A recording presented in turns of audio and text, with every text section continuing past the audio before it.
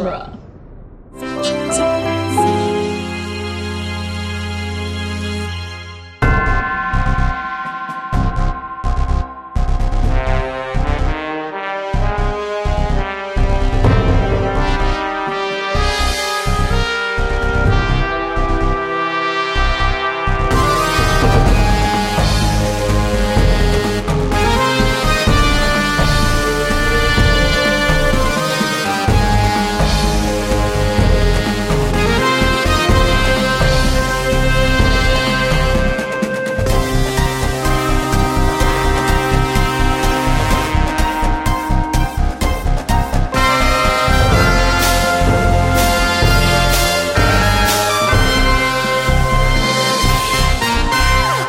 It's Franchiseography, the podcast that digs deep into the entire filmographies of Hollywood's biggest film franchises. I'm Nick Jimenez.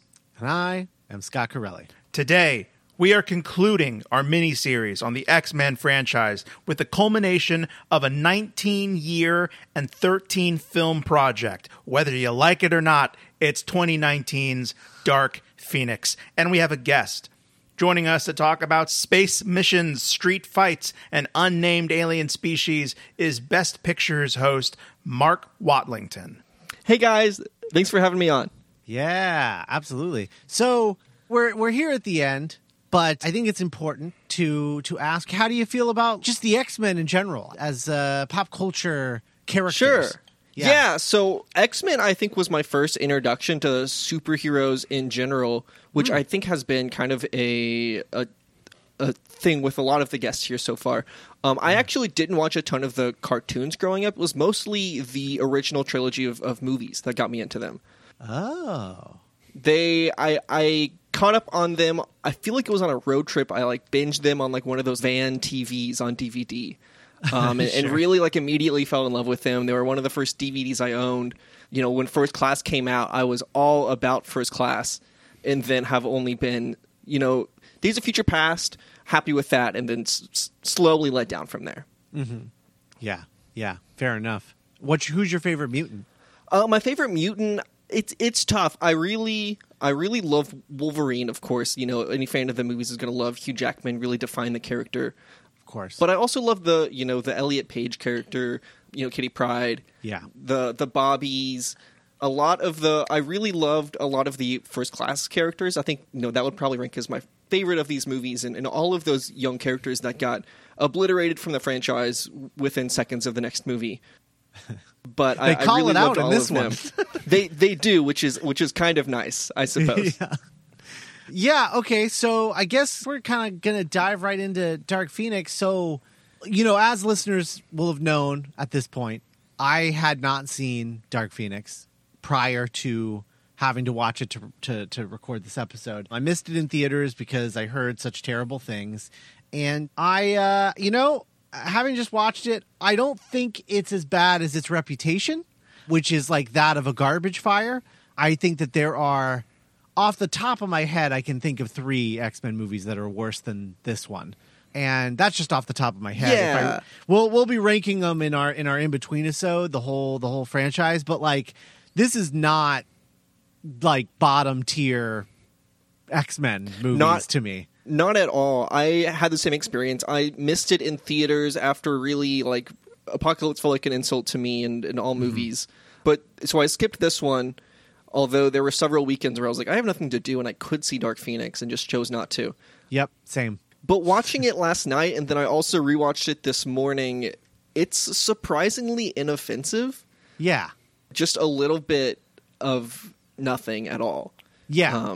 Yeah. But much better than Apocalypse and miles ahead of X-Men Origins. Yeah. So I can't be too mad about it. It feels like... And I'm sure Nick is going to go into the the everything with this movie. The here, twos, and why force. Yes, but from my perspective, having watched it, it felt like a movie that, because the budget for this movie is $200 million.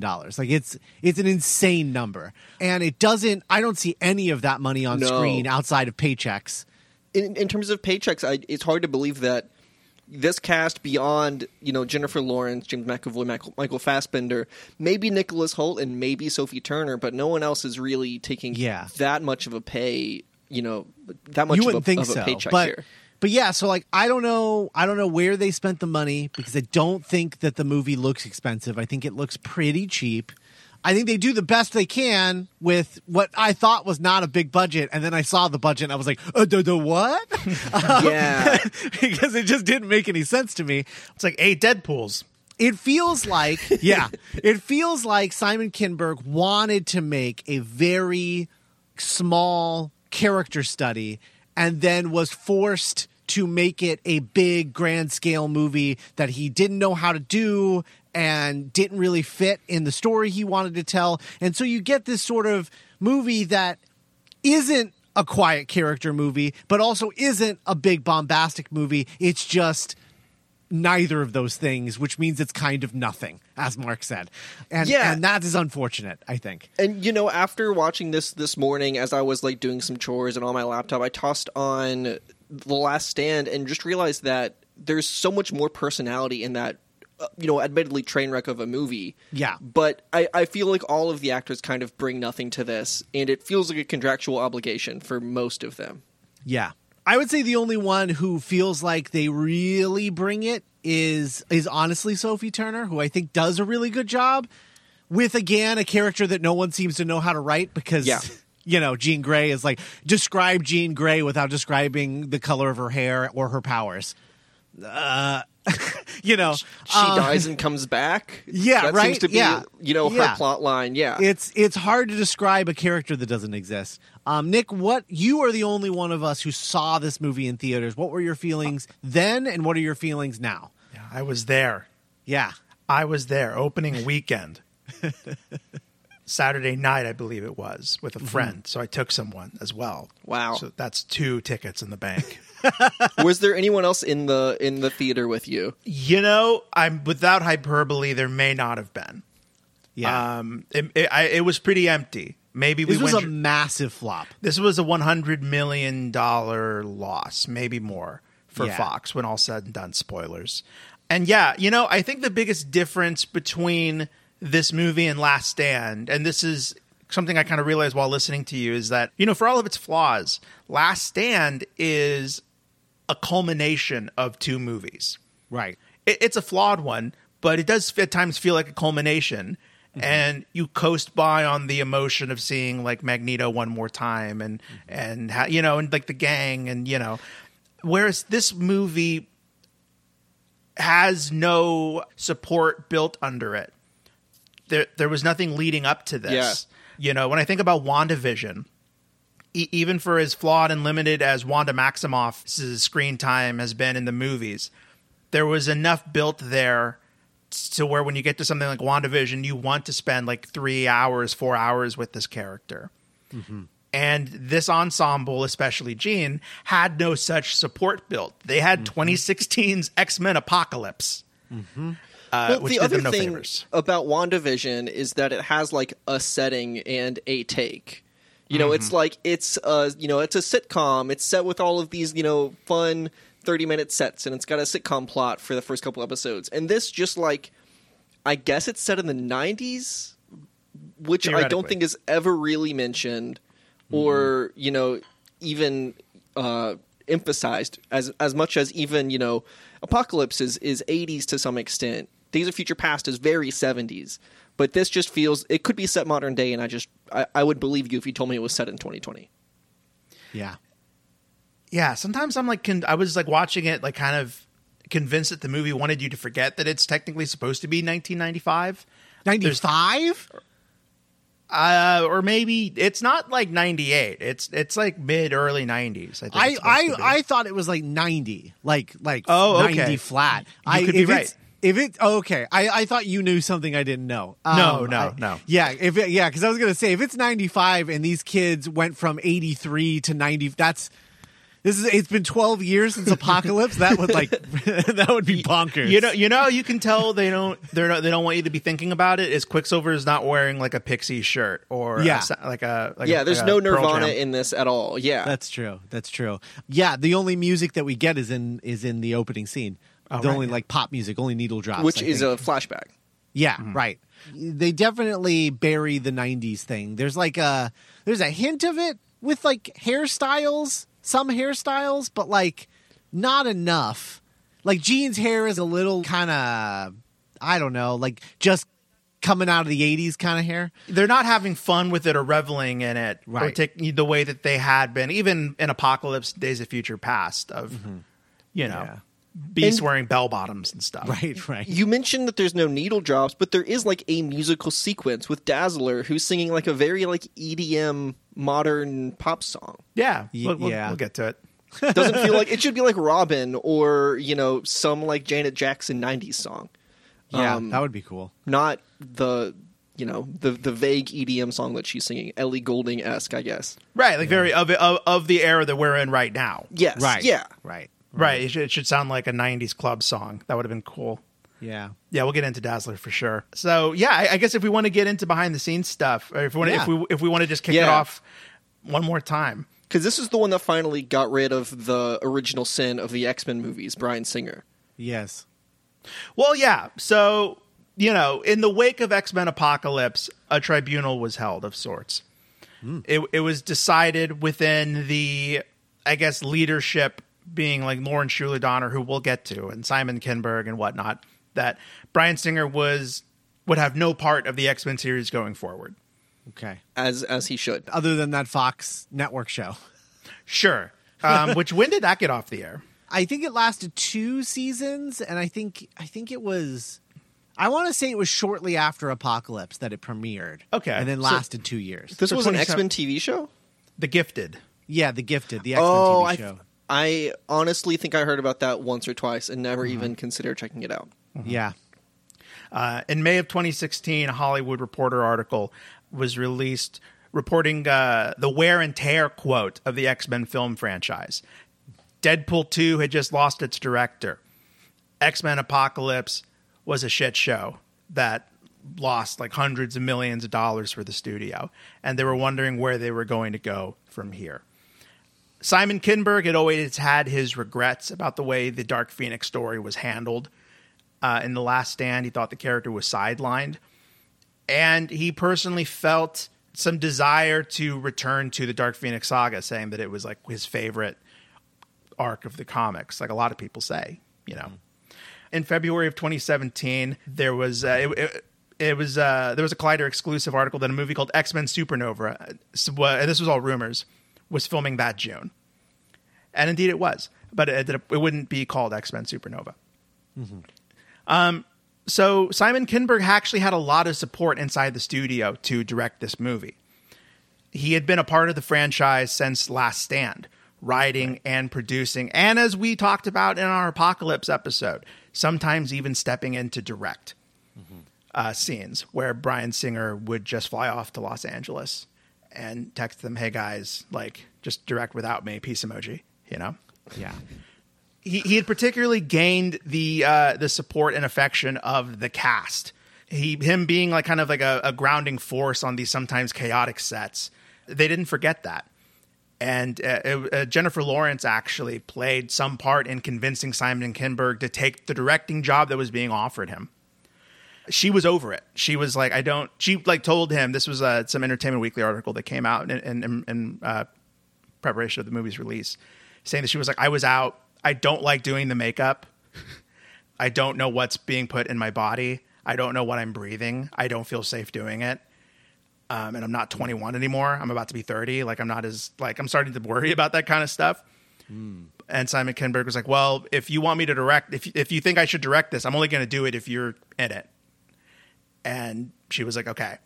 Her deal, Fassbender's deal, Holt's deal, and McAvoy's deal had all expired.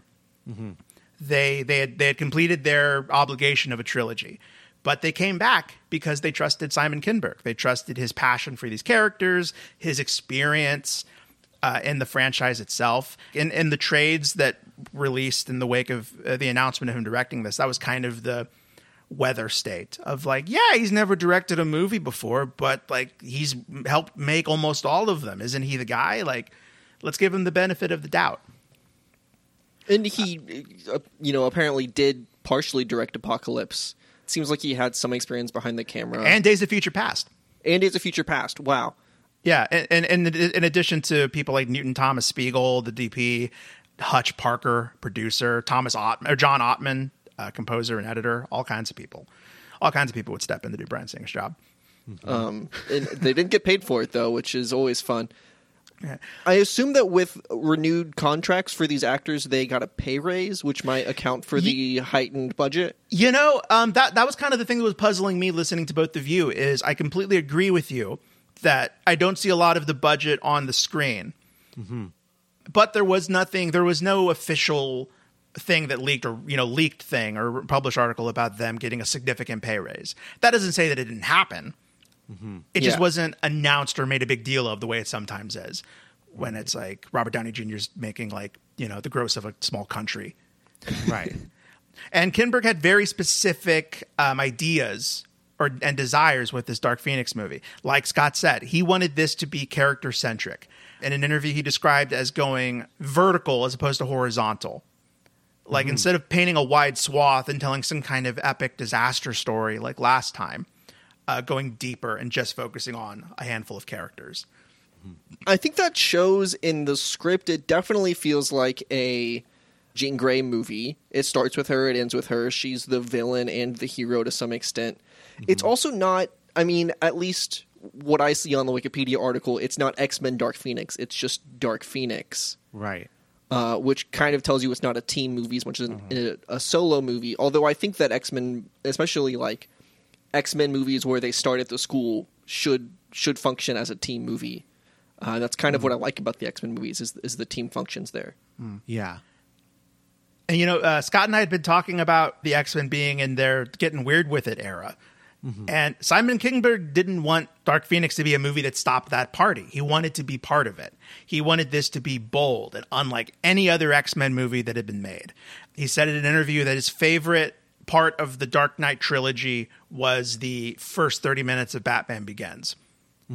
Because it was all character and all drama. And that's what he wanted Dark Phoenix to be. He had seen Logan. He had seen what had been pulled off with Logan and was convinced that this movie could do the same. So he set off to make this like dark, raw. I'm using words that were used in a lot of these interviews by different filmmakers, like, character drama.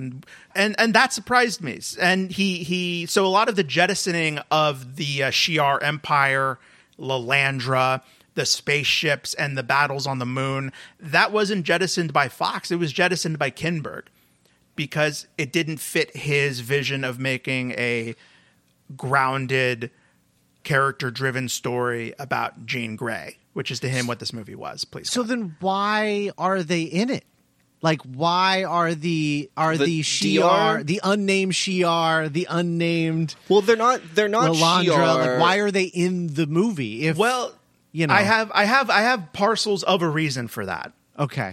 The original reason is that in the concept stage, in the writing / concept art stage, because, as the movie's being written, there's artisans that are being communicated with so they can do things like concept art and build and stuff like that. Of course. So the aliens were originally going to be the Hellfire Club.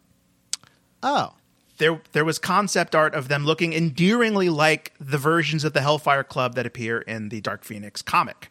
Okay. By Claremont and Cassidy. All of our old friends, Mutton Chops, McGee, Seamus O'Fireplace, even Emma Frost.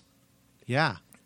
And then for reasons I couldn't get to the bottom of, unfortunately, the Hellfire Club were replaced by Skrulls. What? Skrulls. Shape-shifting aliens. They're Do they have the Skrulls? rights to Skrulls? Maybe they didn't, because then the Skrulls were changed to the Dabari Empire, which are named only in ADR subtitles. Right. There's one line in Dark Phoenix Yeah. where Jessica Chastain says, "So this is all that remains of the Jabari Empire," or the Dabari And Empire. it's in like a subtitle in like a foreign language, like the Dabari language, I guess. Yeah, they're speaking the fictional language. That's also the only time that her character is ever named. Yeah. Interesting. There were rumors that she had to shoot down all the time that she was playing Lalandra, who's kind of like the principal female character of Dark Phoenix that isn't Jean Grey. Right. So she's not playing Lilandra. She is not playing Lalandra. She is playing Vuk. Vuk. Or Vuk. Great. VUK. I like Why Vuck. in the world would Jessica Chastain agree to play this part? I like Please. calling her Vuck because it's like, what the Vuck is she doing here? Yeah. You know, it kind of Yes. kind of fits. Good show. Yeah, absolutely. Jessica Chastain had been offered numerous comic book projects since her career started taking off during that legendary run in 2011, when she was in like 9 movies in 2 weeks. Yeah, It was insane. But she always shot them down because she was always disappointed by the female representation and the female roles. I guess she was somehow... God damn it. You know, she was enamored, I guess, by the concept of this being Jean Grey's story and following Jean as she tries to struggle with her power and what to do with it, because that was like what Simon Kinberg was all about. Because, yeah, I agree with both of you. This is like a nothing role. Yeah. She is just blank-faced in this monotone. But, yeah, that was kind of why she took the role. So the movie... So she got won over by the ex-women line, I assume? She saw that in the script and signed on. Yeah, she was like, call my agent. I don't need to read it. Simon Kinberg just sent her that script page and circled the line. Highlighted that line. Yeah. And then wrote, huh?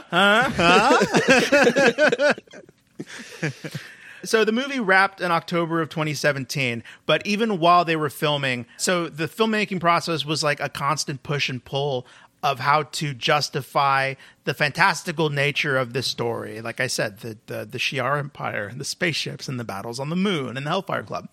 With Kinberg, I don't want to seem disrespectful, but chasing this vibe that was set with Logan and The Dark Knight of making things grounded and wanting to take Jean's story seriously.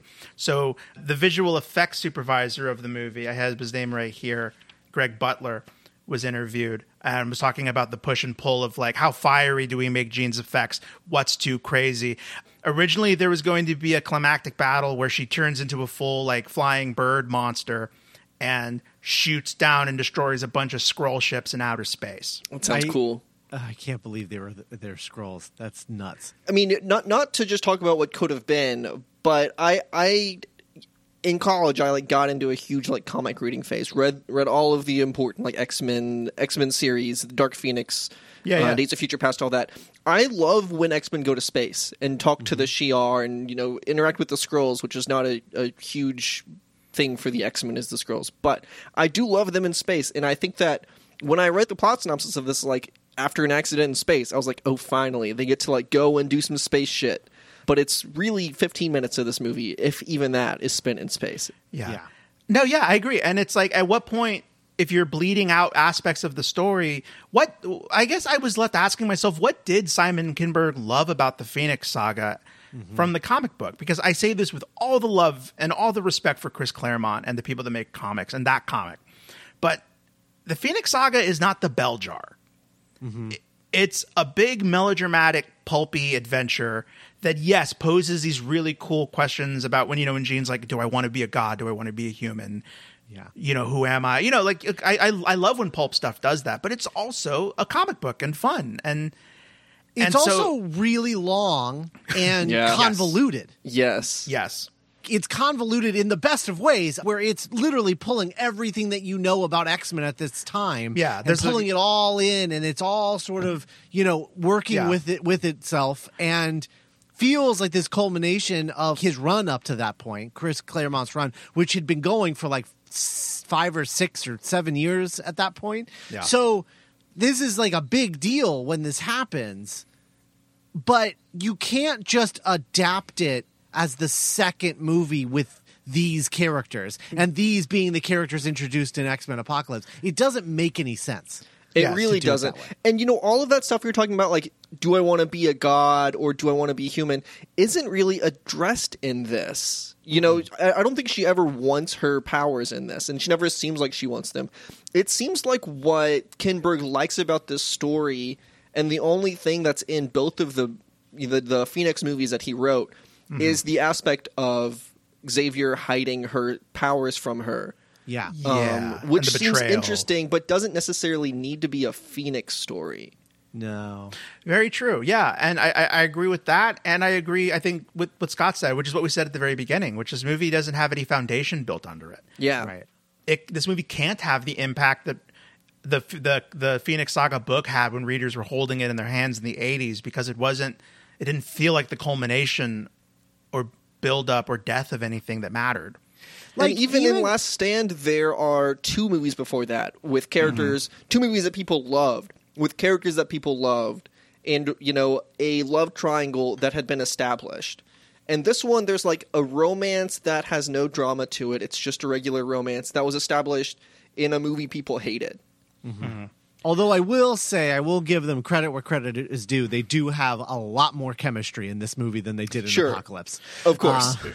Well, sure, yeah, and I couldn't. It's a low bar, and we'll get into it when we start doing our walkthrough. But yeah, but I was also gonna say, like, even the X-Men animated series, when they adapted this, they adapted it in multiple parts. I think it was 5 parts. And then there was a break where they go to the Savage Land for a couple episodes. And then it's the Dark Phoenix saga. So it's the Phoenix saga, a Savage Land, like 2-parter, and then the Dark Phoenix saga. So even they knew not to just try to get it all in one fell swoop. You know, they still split it up and spread it out. Yeah. Mm-hmm.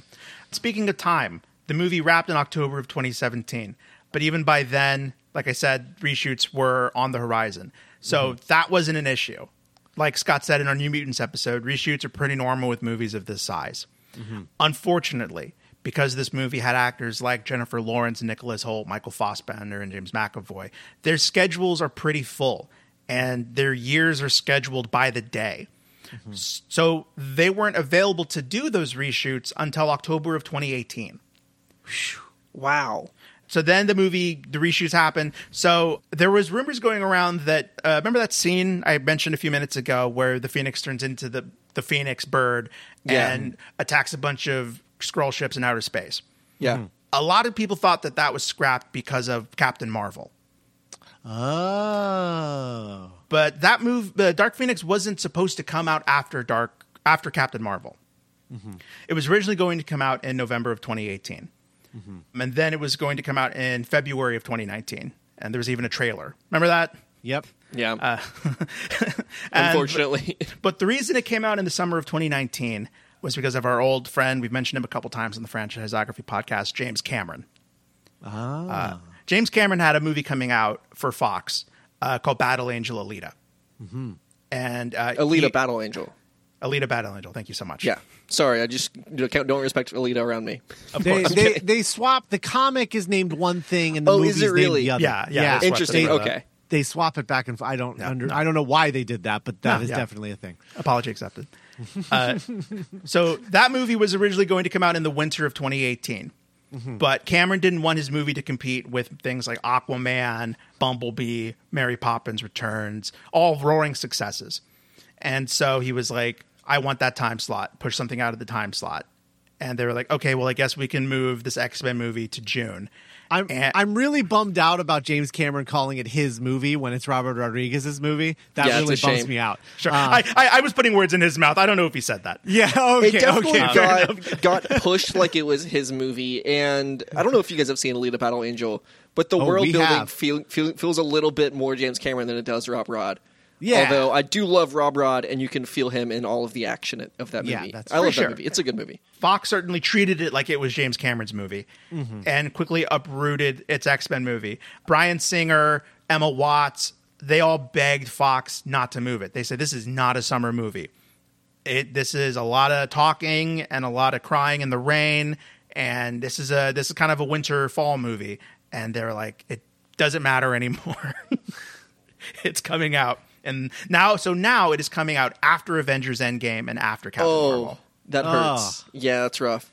Yeah, which did the movie no favors. And it's also now coming out right post the news that Disney is buying Fox. Yes. Yeah. Which kind of goes into the story that I kind of want to just, as we land and before we go into the walkthrough, all kinds of crazy stuff started happening. Lauren Schumer Donner tweeted, then deleted upon the release of X-Men Dark Phoenix, save your condolences. I had zero to do with Phoenix, Apocalypse, or New Mutants. Trades later released stories kind of relaying that news, saying that she even had little to do with Deadpool or Deadpool 2 or Logan and was only credited because of generous contract terms.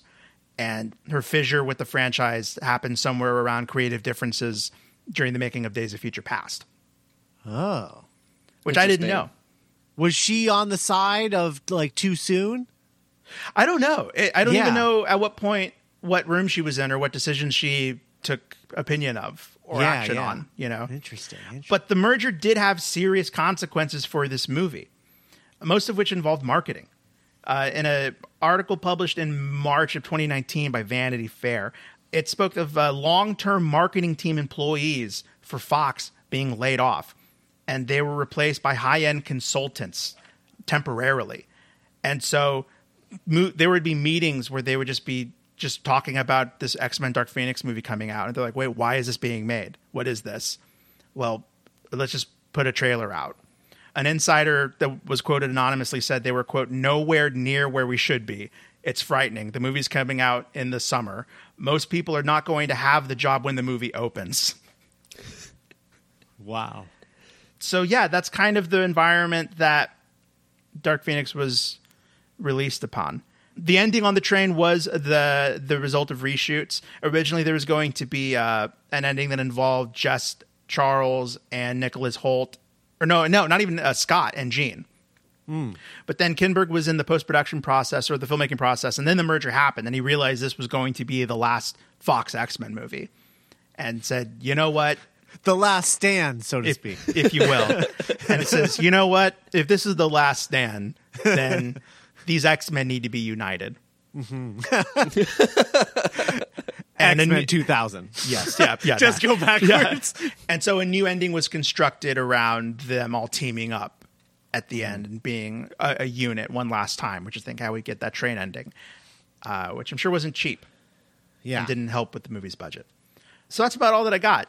Okay. Jennifer Lawrence said that it was her best time making this. She says that it was she says normally it was fun amidst the chaos, but this time it was all fun and no chaos. No, that's Is it good. because she got killed off before the chaos happened? I'm sure that didn't hurt.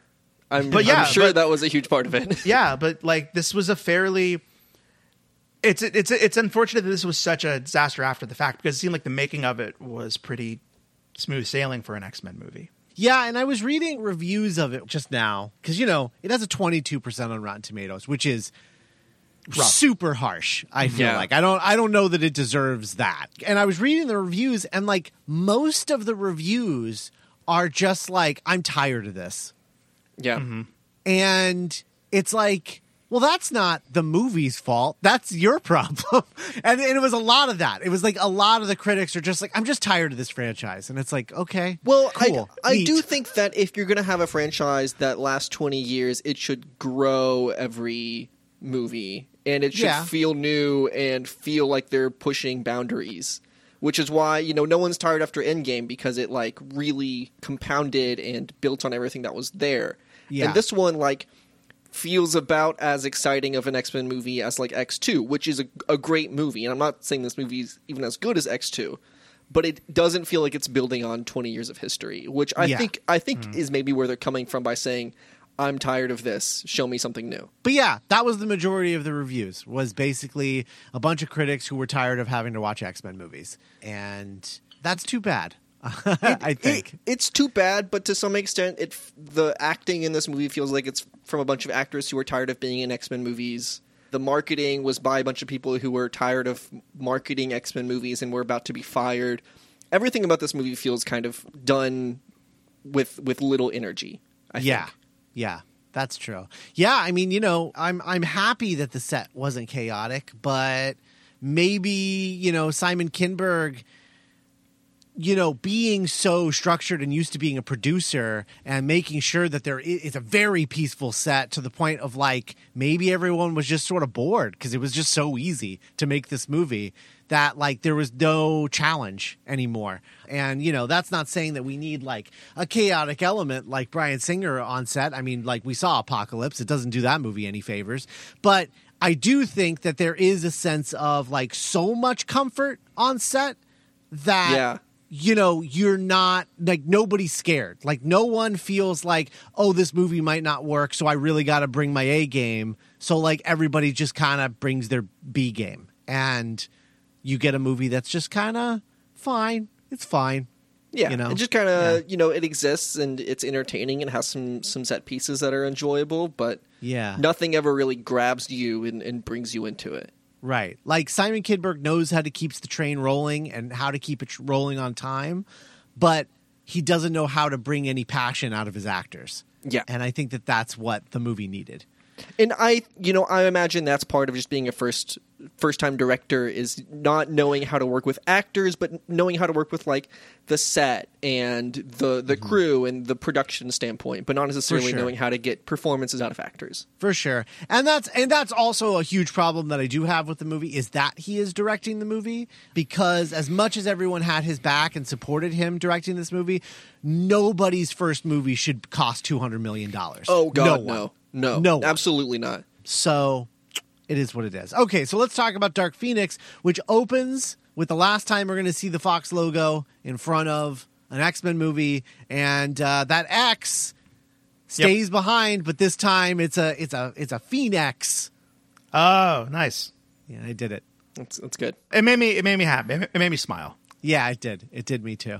So we have this Jean VO narration, and she's talking about evolution and about how are we the people that we're always meant to be, or can we evolve into something else? It's very sweaty narration, I feel like, of like trying to bring the themes together, but I think it's a little sweaty. I think that might be the word of the day. Yeah. Absolutely. I did appreciate the kind of symbolic or whatever I don't know, of like, these movies famously open with opening narration by Charles Xavier. This one opens with opening narration by Jean Grey. Yeah, I do like that. And it's further proof, again, why this isn't called X-Men Dark Phoenix. It's just called Dark Phoenix because this is a Jean Grey movie, supposedly. Mm-hmm. So we open with a flashback to 1975, and Jean Grey her powers are manifesting for the first time as she's arguing with her parents about which radio station to play, and she keeps unknowingly switching the radio station with her telekinesis and causes her mother to fall asleep at the wheel and wreck the car in one of the most brutal car wrecks I think I've ever seen in a movie. At the start of the movie, I was like, wow, Kinberg, way to go. Like, this is a brutal car wreck. I was really shocked by that. Mm-hmm. It's a great practical stunt. Yeah. I believe. Absolutely. And I like the shot of her unconsciously blocking all of the glass from hitting her. Mm-hmm. It's a good looking sequence. Watching this sequence, I was like, oh, this movie is not a train wreck yet, which you can't always say of a train wreck movie. Sometimes it's bad right off the bat. Right. The train wreck comes later. Quite literally, yeah. Yeah. So her mom is dead. Mm-hmm. Her father is presumed dead, but we don't see him, which was something I saw coming a mile away. Because as soon as I was like, oh, we're seeing her mother dead, we're not seeing her father, something is going to come from Seems that, important. I'm sure. So then we get Charles meeting Jean. So we get a flashback to 70s Charles Xavier, just fresh off of Days of Future Past. New lease on life, picking up new students. Meets Jean and uses this metaphor with the pen about how the pen is just a tool, but you could turn it into a weapon. It's the exact same metaphor that gun nuts use about guns and gun violence. And I was watching this and I was like, really, Kinberg, buddy? Like, I get, like, in this context, it's nice, and he's saying, like, you're just like this pen. You can do beautiful things. You could also do really scary things, but you don't have to do those scary things. But it's literally the same argument that gun nuts have about, like, not taking away their guns. I should also say at this point, because that, it kind of made everything fall into place just now, is this movie is written and directed by Simon Kinberg. Yeah. This could very well be, if I'm not mistaken, the only X-Men film that we've talked about this whole summer with a single writer and a single director credit. Oh, that's true. Yeah. Is it the only one with a single writer in general? Maybe even that. I did in my research. I didn't read of any rewrites or any other people coming on to do punch-ups and stuff. And so I just think, Simon Kinberg has done a lot of work and put a lot of work into this franchise and series. Yeah. But I don't know if this plays to his strengths. Yeah. I don't know if he was the guy to write or direct a deep, probing character drama about Jean Grey. Right. And you get, like dialogue like this and sweaty stuff like this, where a lot of scenes have that kind of feel when I think they're supposed to be this, like that scene with Logan and Laura in the truck. Right. How that feels more real than anything we've ever seen in an X-Men movie before. Right. Yeah, I think this is the only one with a single writer. Granted, the Deadpool movies are only written by a team, a partnership, an ampersand. So that does count as a single writer. I would count that. Yeah. Yeah. But so other than Deadpool, I think this is the only one. So yeah, so he takes Jean to the school, says her parents are dead. She's like, I'm broken. I can't be here. I'm going to wreck shit. Oh, hell yeah, you are. Yeah. And Xavier, much like the guy in Holes, is like, I can fix that. Mm-hmm. Well, he says that he can fix what she breaks. She doesn't need fixing. Right. Except that he does. He does fix her. Yeah, he does in fact try to fix her. Does a little tinkering. Yeah, just a little. So then we open on a space shuttle thing and NASA, and there's some chaos going on with the space mission, and then the president picks up his X phone and calls Xavier, and he's not exaggerating. Yeah, we're not. It's literally a phone with an X on it. And the president picks it up and calls it like he's the mayor in Batman 66, calling Batman. Yeah, so the X-Men in this movie have become something they've never been in the movies. Superheroes. I don't know even in the comics if this is ever... Are they ever like celebrities? Occasionally, but it never lasts long. Okay. Yeah. Everyone loves the X-Men. In the wake of Apocalypse, they've become, like Scott said, literally superheroes. Mm-hmm. Beloved in the way that like Thor and Iron Man and Cap are beloved in the MCU. Yeah. A little girl has a Mystique action figure at some point. Yeah. They know all their names. Professor X is on the cover of magazines and has a phone for the president. Yeah. Oh, a character says, my daughter used to be a fan of you later on in the movie, which right, I feel like is just an unnecessary thing to say. And I'm not against this, but my first kind of mark on this movie is that none of this was laid out in Apocalypse. If there had been a scene in Apocalypse, we're like, who are those guys? Are they the X-Men? Yeah, so it's a very, like, this whole part of the franchise, this whole, like, prequel era series, starting with First Class, ending here, the ellipses between movies are, like, a lot. Decades, yeah. Where it's just like, so we did this and yada, yada, yada. We're superheroes now and everyone loves us. And you're like, whoa, wait, I want to know more about that. Yada, yada, yada. Eric runs a country. Yeah. It's a lot of that. And, I know that a big part of it is like, well, a lot of time has passed. We gotta show that a lot of time has passed. And so we're gonna do it this way. But what I took from it is more that this is what got them the fandom. Although, how did the X-Phone get in the building in the first place? But I figured that, like, this act of bravery saving the space shuttle crew is what got them the heroics. It gets Xavier a medal. There's people waiting for them already after the moon mission with, like, Jean written on a poster board. Okay. Yeah. No, they're fans. Like, everybody loves the X-Men because, like, Xavier's on the cover of Time magazine. It's a thing. They are celebrities. Can I ask a question about the space shuttle real quick? Because Days of Future Past and First Class both had like real world counterparts, like, taking things from real life. For a second, I thought this was the Challenger disaster until I Googled it, and it's like 5 years too late for that. Challenger was in '86. Also, Bill Clinton isn't the president, so we've like fully left like pretending to, or like doing historical parallel stuff. Right. Yeah, neither Bush Sr. nor Bill Clinton is the president, so we've moved on. Though, to be fair, it's not a real president in the old movies either, in X2. Yeah. You meet the president. That's fair. That was a Matthew Vaughn fixation, I guess. You do have Nixon, which is, I guess, could have been part of Vaughn's script for Days of Future Past. I believe that it was. We don't get JFK, right? We get like voiceover, or I think it was even like real like newsreel footage. Oh, okay. Gotcha.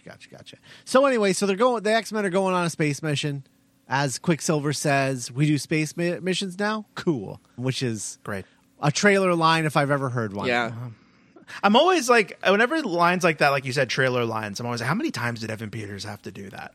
Yeah. It feels very like kids cartoon kind of line. Like you would hear that in like Secret Life of Pets or something. Yeah. Only it would have been performed much more livelier. Yeah. Beast and Mystique are waiting for them. They kind of have become the de facto leaders of this current lineup of the team. I like Mystique's vibe a lot in this. Like her sort of take charge leadership vibe. It sort of feels like an evolution from the end of Apocalypse, that scene in the Danger Room with their new costumes that we never see again. She's found a way to merge the person that she became out there and the person that she was at the school. Yeah. This kind of the you know, that kind of tough, hardened survivor that she had to become. Yeah. With this like mentor to Jean. And Yeah. I It's really been- like it. maybe it was the result of shotgunning these every week, Scott, but like, yeah, I found myself really appreciating how mature, just how much growing she's done in this movie compared to who she was in First Class. Yeah. So they're going on a space mission. They're going to fly up. They're going to save these astronauts who are spinning out of control in space in the space shuttle. And they fly up there, and there's like this really great thing where they're like, Cyclops, we need you to push the thing in the opposite direction. And he's like on it, and it goes down into like a thing underneath the ship and sticks his eyes into like a Torpedo kind of style. Yeah. yeah, like a torpedo submarine. style, and that's the lasers on the It is in my top 10 coolest things that have happened in these movies. It is pretty cool for him to have like sights for his eyes. Yeah.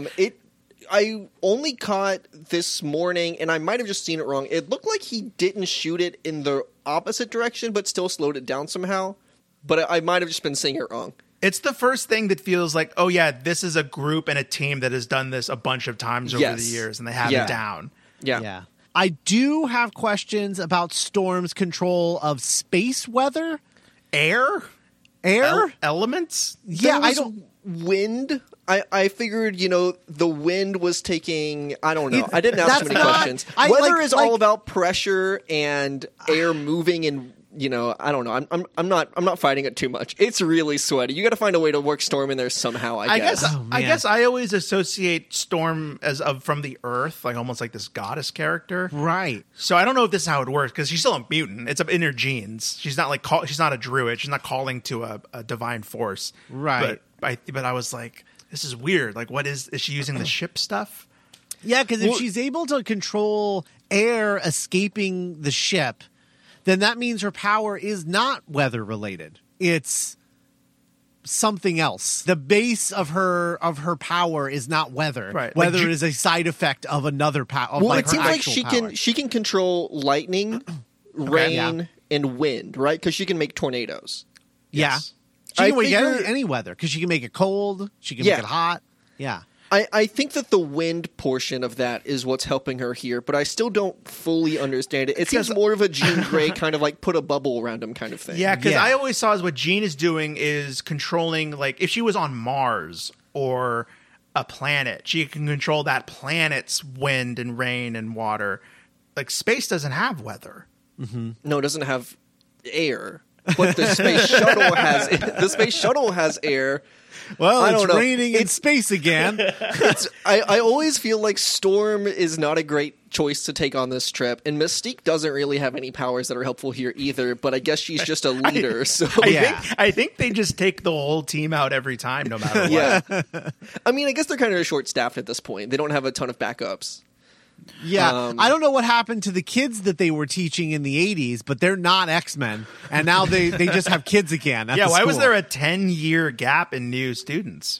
Yeah, I don't know. Maybe mutants are like locusts. Yeah. Like they only show up every like 17 years. And They're listeners, born. if you think we're being we're not the ones who made it be 10 years apart every single time. Yeah. I think arguably my biggest disappointment in all of this is I never found a satisfying answer as to why these had to take place in a different decade every time. Yeah. It But also anyway. kind of limits the number of prequels you can do. It absolutely Because if you does. wanted to do another one, it's like, do you set it in the 2000s? Which I guess you could, because it's an alternate 2000s. Right. But still, it's iffy. Yeah, it's very iffy. And the rest of this like space mission, I mean, it's cool. I like it. the reason that Cyclops has to slow the ship down with his concussive blasts is so that Nightcrawler can see through the window, so he can see where he's going. And then he takes Quicksilver over there, and then they all gather up some astronauts and come back, and they find out that there's another one that was out trying to fix the problem. So Jean and Nightcrawler go to figure that out, and then in that process, that's when Jean gets hit by the cosmic force that we know is called the Phoenix Force, although I guess in this version of the movie, it's not called the Phoenix Force until she evolves into it at the end of the movie. They don't really have a name for it. Yeah, it's just a cosmic force. But it does seem like she gets triggered when someone says the word Phoenix, so I don't know. Oh, right. Yeah. I should say here, Simon Kinberg found the appearance of the Phoenix Force in Apocalypse, quote, troubling, and remarked upon how it didn't really make any sense because the Phoenix Force doesn't live inside Jean. It comes from outer space. Right. And my thought was like... of course. The very real Phoenix Force. Yeah. Yeah. Everyone knows that. That everyone knows. Well, in The Last Stand, the Phoenix is the name of her alter ego. So Sure. it does live within her. It's very... I mean, Last Stand is a different reality than this, so I can ignore that. But Honestly, if you wanted to make this smaller and character-driven, right? If you wanted to do that version of this story, then you just have the Phoenix Force come to Earth and get in her when she's young, so that it has always been with her and is just now starting to, like, burst through after the events of Apocalypse, 8 years ago or whatever the fuck. Sure. It should be noted that Raven Mystique does not want to send Jean in, but Charles is like, "What's the big deal, dude? She could fly or something. Let her go." What the Raven fuck is didn't she? want to go It's up there in the fine. first place. Yeah, Raven had reservations about the whole op. Yeah. It was shit detail, Charles, she said. But they make it back, and Jean appears to be fine. Yeah. And Mystique isn't into the whole superhero thing. She thinks it's lame. Yeah, the last of the first class is what Hank says. Of the two of Yes, which is a pretty good scene. I like that them. scene. Yeah, and she's like, Hank, that's not a good thing. Yeah. Jean's power levels are off the charts after getting a medical examination. Hank does a lie. Yep. Jean and Cyclops, they sort of like have a scene where we go to Jean's room, which is like a huge apartment. Huge. I had a question for both of you because while watching this scene. So this is the scene where they're like, "I'm never going to leave you. I'm never going to leave you," and they make out. Were they even non-platonic by the end of Apocalypse? No. I was going to ask you guys that because I have avoided rewatching Apocalypse for obvious reasons. I've already forgotten it, but I'm pretty sure that they never even that it never gets non-platonic. No, they like touch hands. There's The vibes. hints. Yeah, for sure. So we have the hints and the start of something, and then we just hopscotch over all the development and romance and what these characters bring out of each other and why they need each other, and then we're straight into just lip service, like "I need you, never leave me." We kiss, and it's I like, thought you were calling the kissing lip service, which is a fun name for that. Yeah. So like it doesn't feel earned. It doesn't feel like it's on top of anything.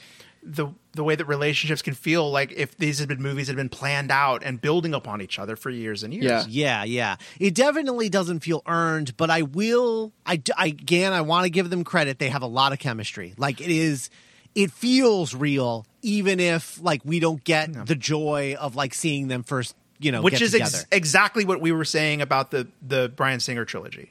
Right. The first three movies. Right.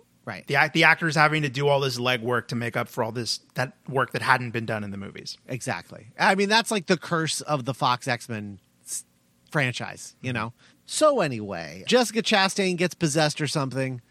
Yeah. I was incredibly confused by that scene until like 20 minutes after that scene took place. I understood it a little bit more, but I'm still kind of confused about why it's there. Does knowing that they were supposed to be Skrulls help at all? I thought they were Skrulls when it first happened because Skrulls are shapeshifters. Yeah. Okay. But I was just confused about why Skrulls are there. Yeah. Which does get They've explained a always little been bit. here, Mark.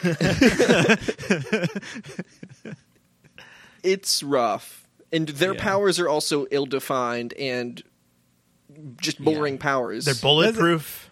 Yeah, They're bulletproof. They can She- twist your body somehow. Yeah, she can turn into the T1000 for a second to like stab a guy with her like finger or whatever. That's what it happened is. there. That's what it is. She's like a Terminator this whole movie, and Yeah. like it's Jessica Chastain. Yeah. Like an emotionless Terminator played by like a fantastic actress, like one of the greatest of her generation. It's just a heartbreaking waste of Jessica Chastain Yeah. because she will probably not do this again, and that sucks. She Like- like made an exception to her like no superhero movie this. because they're all bad roles for women to be in one of the worst roles ever written in an X-Men movie, Yeah. which is Though- saying something. Though respect for her being like, I don't care that this is a bad role. I'm in it because Jean Grey has such a cool role in this. That's kind of Sure. respect to her to being Well- like, it doesn't matter that my role isn't good because her role is so good and I want to support that. That's kind of She cool. also might have signed on to a better role. Like if she signed on to Lilandra, that's awesome. And then Yeah. it just gets demoted to That's the thing is like Fuck.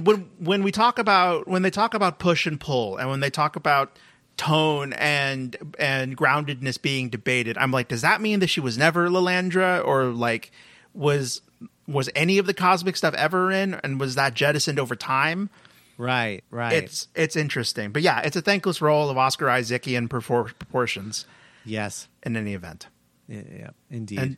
And then Has Jessica Chastain and Oscar Isaac ever been in a movie together? They Oh, have, yeah, they right? have. they were Yeah. in a Most Yeah. Violent Year. Yeah, That's right. So that's what they did to you would think that he would have like called her after he would. Well, she is in talks for this role. She like What have gives you her done? friend Oscar a call, like, "Hey, what do you think about playing a villain in one of these X-Men movies?" go back. just sends her like the Steve Carell gift from The Office of like the no.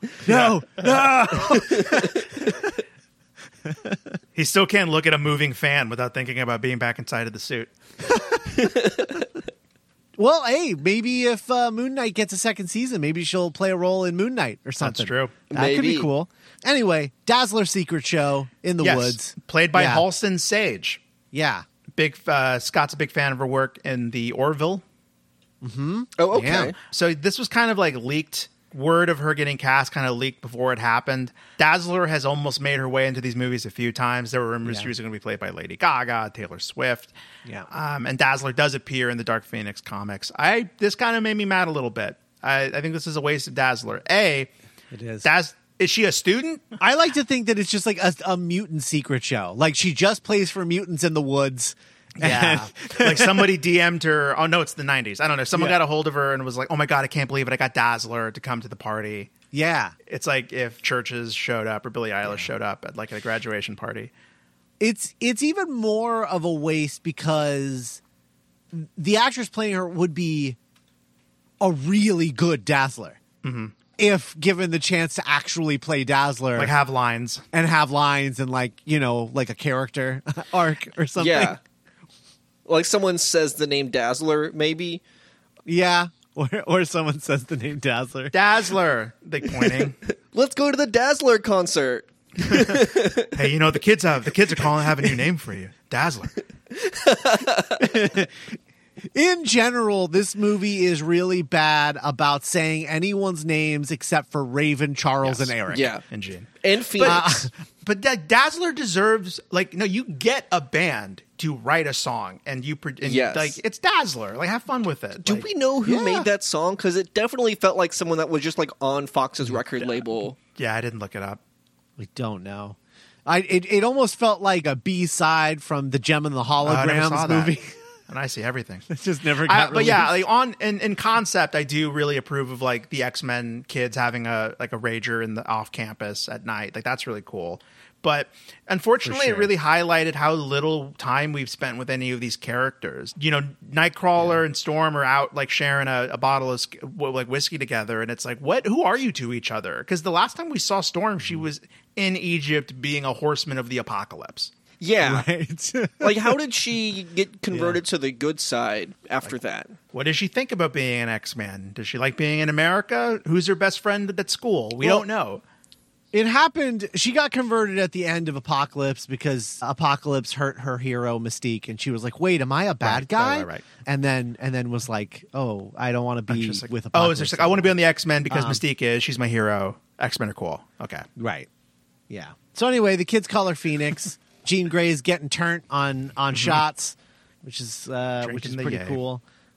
And then we get this great scene where we're the last of the first class. Mystique being like, "I'm thinking about leaving," and I'm just like, "Oh, great! So you're saying she's 2 days from retirement? Cool, awesome, really great movie." So anyway, You know, Hank, I'm Mystique's 2 days 54 from years retirement. old. It's time I start thinking about my... I gotta hang up my badge and my gun. Yeah. That should be noted that if this is 1990, then Charles, Mystique, and Eric are all 56 And years Hank. old in this movie. And Hank. Hank yes. is maybe a little bit younger, but yeah, they're all in their 40s or 50s. I've made peace with it.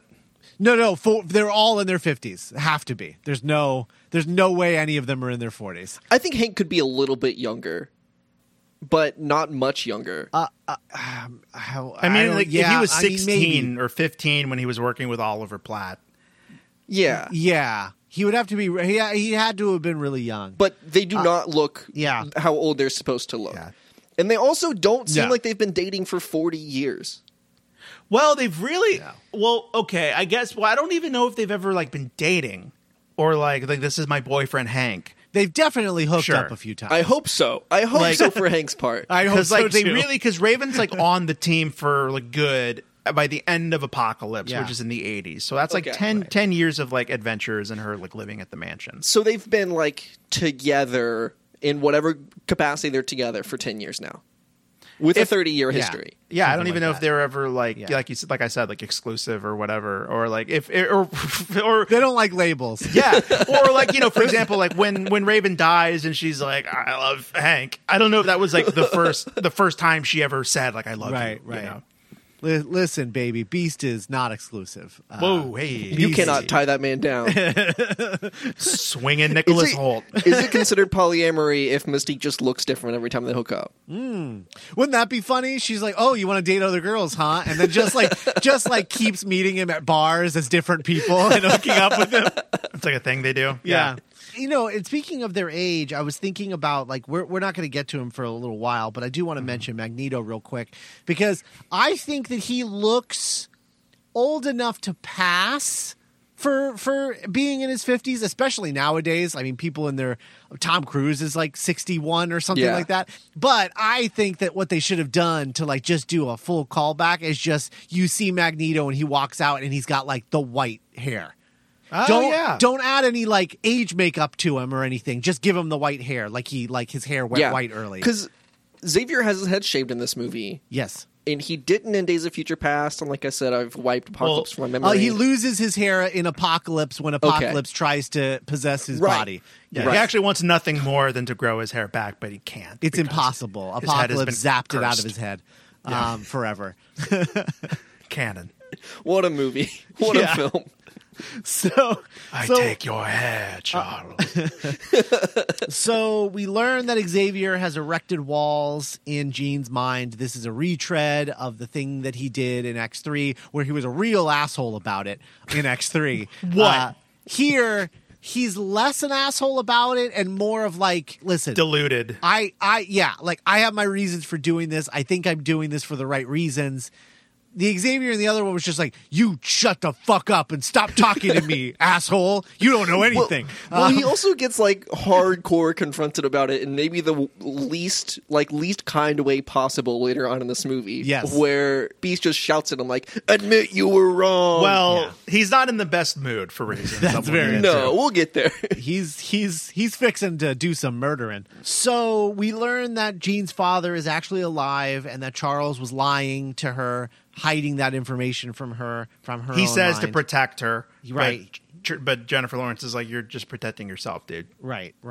Now, in the original trilogy, I think that he like hid her telepathic powers and kept her telekinetic powers. Right. And he Right, hid but- the Phoenix identity Yes. from her. Yeah. In this, she has both sets of powers. He just dampens them, I assume. Or I does he don't- hide the trauma of the crash? Yeah, think that's that's the it. only thing he's hiding from her. Is Okay. the crash trauma. It's not as bad, in my opinion, but Yeah. still bad. So Jessica Chastain meets up with a bunch of other aliens in a parking Who lot. knows yeah. where they're from? Yeah. They've been hiding out since the beginning. Yeah. Of course, the Skrulls have always been here. They've always Yeah. been here. The DR? Dabari? Dabari, thank you. Dabari. I just said Shi'ar with a D, I'm sorry. Ah, Vuk. Good to see you. Old friend. Long have we waited for you to come, Vuk. So Jean goes back to her childhood home. Again, a retread from X3. Yeah. Simon Kinberg is like, okay, two things definitely have to happen in a Dark Phoenix movie. Xavier has to be blocking shit from her brain, and two, Jean has to go home. And the movie has to open with her getting recruited as a child. Yeah.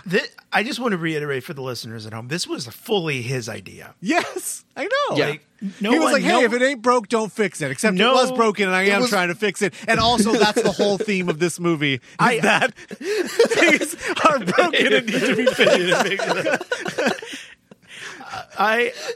There was never an exec that pushed this down the pipeline and shoved it down. You know what I mean? So these similarities are like all the more puzzling. That. Well, at this point, Well, yeah, I I don't think know. I don't know how many of the execs are left from X3. Yeah. and they probably never even saw the movie, and they're just like, This checks out. This. Well, obviously, he wrote that movie, so he knows what's in it. He's not going to just repeat himself. That would be stupid. It honestly feels like he is bitter that they shoved the Cure into X3 and said, okay, I'm going to remake that movie, but without the Cure storyline, just the Phoenix storyline. Right. This is the Kinberg cut.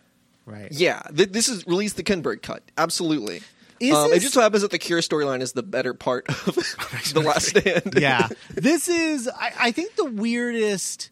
It is interesting now in retrospect, having watched this movie and thinking on it. Xavier is Kinberg, right? Like metatextually. Oh, interesting. Oh, wow. Go Like, further. That's what, I don't know that he realized that that's what he was doing, but that's what he's doing. It's just like everyone's the hubris that you would do something like this. And he was like, whatever, I've got this shit on lockdown. It's fine. Right, yeah. Rather, never, at no point that he was like, you know what? This is my first time.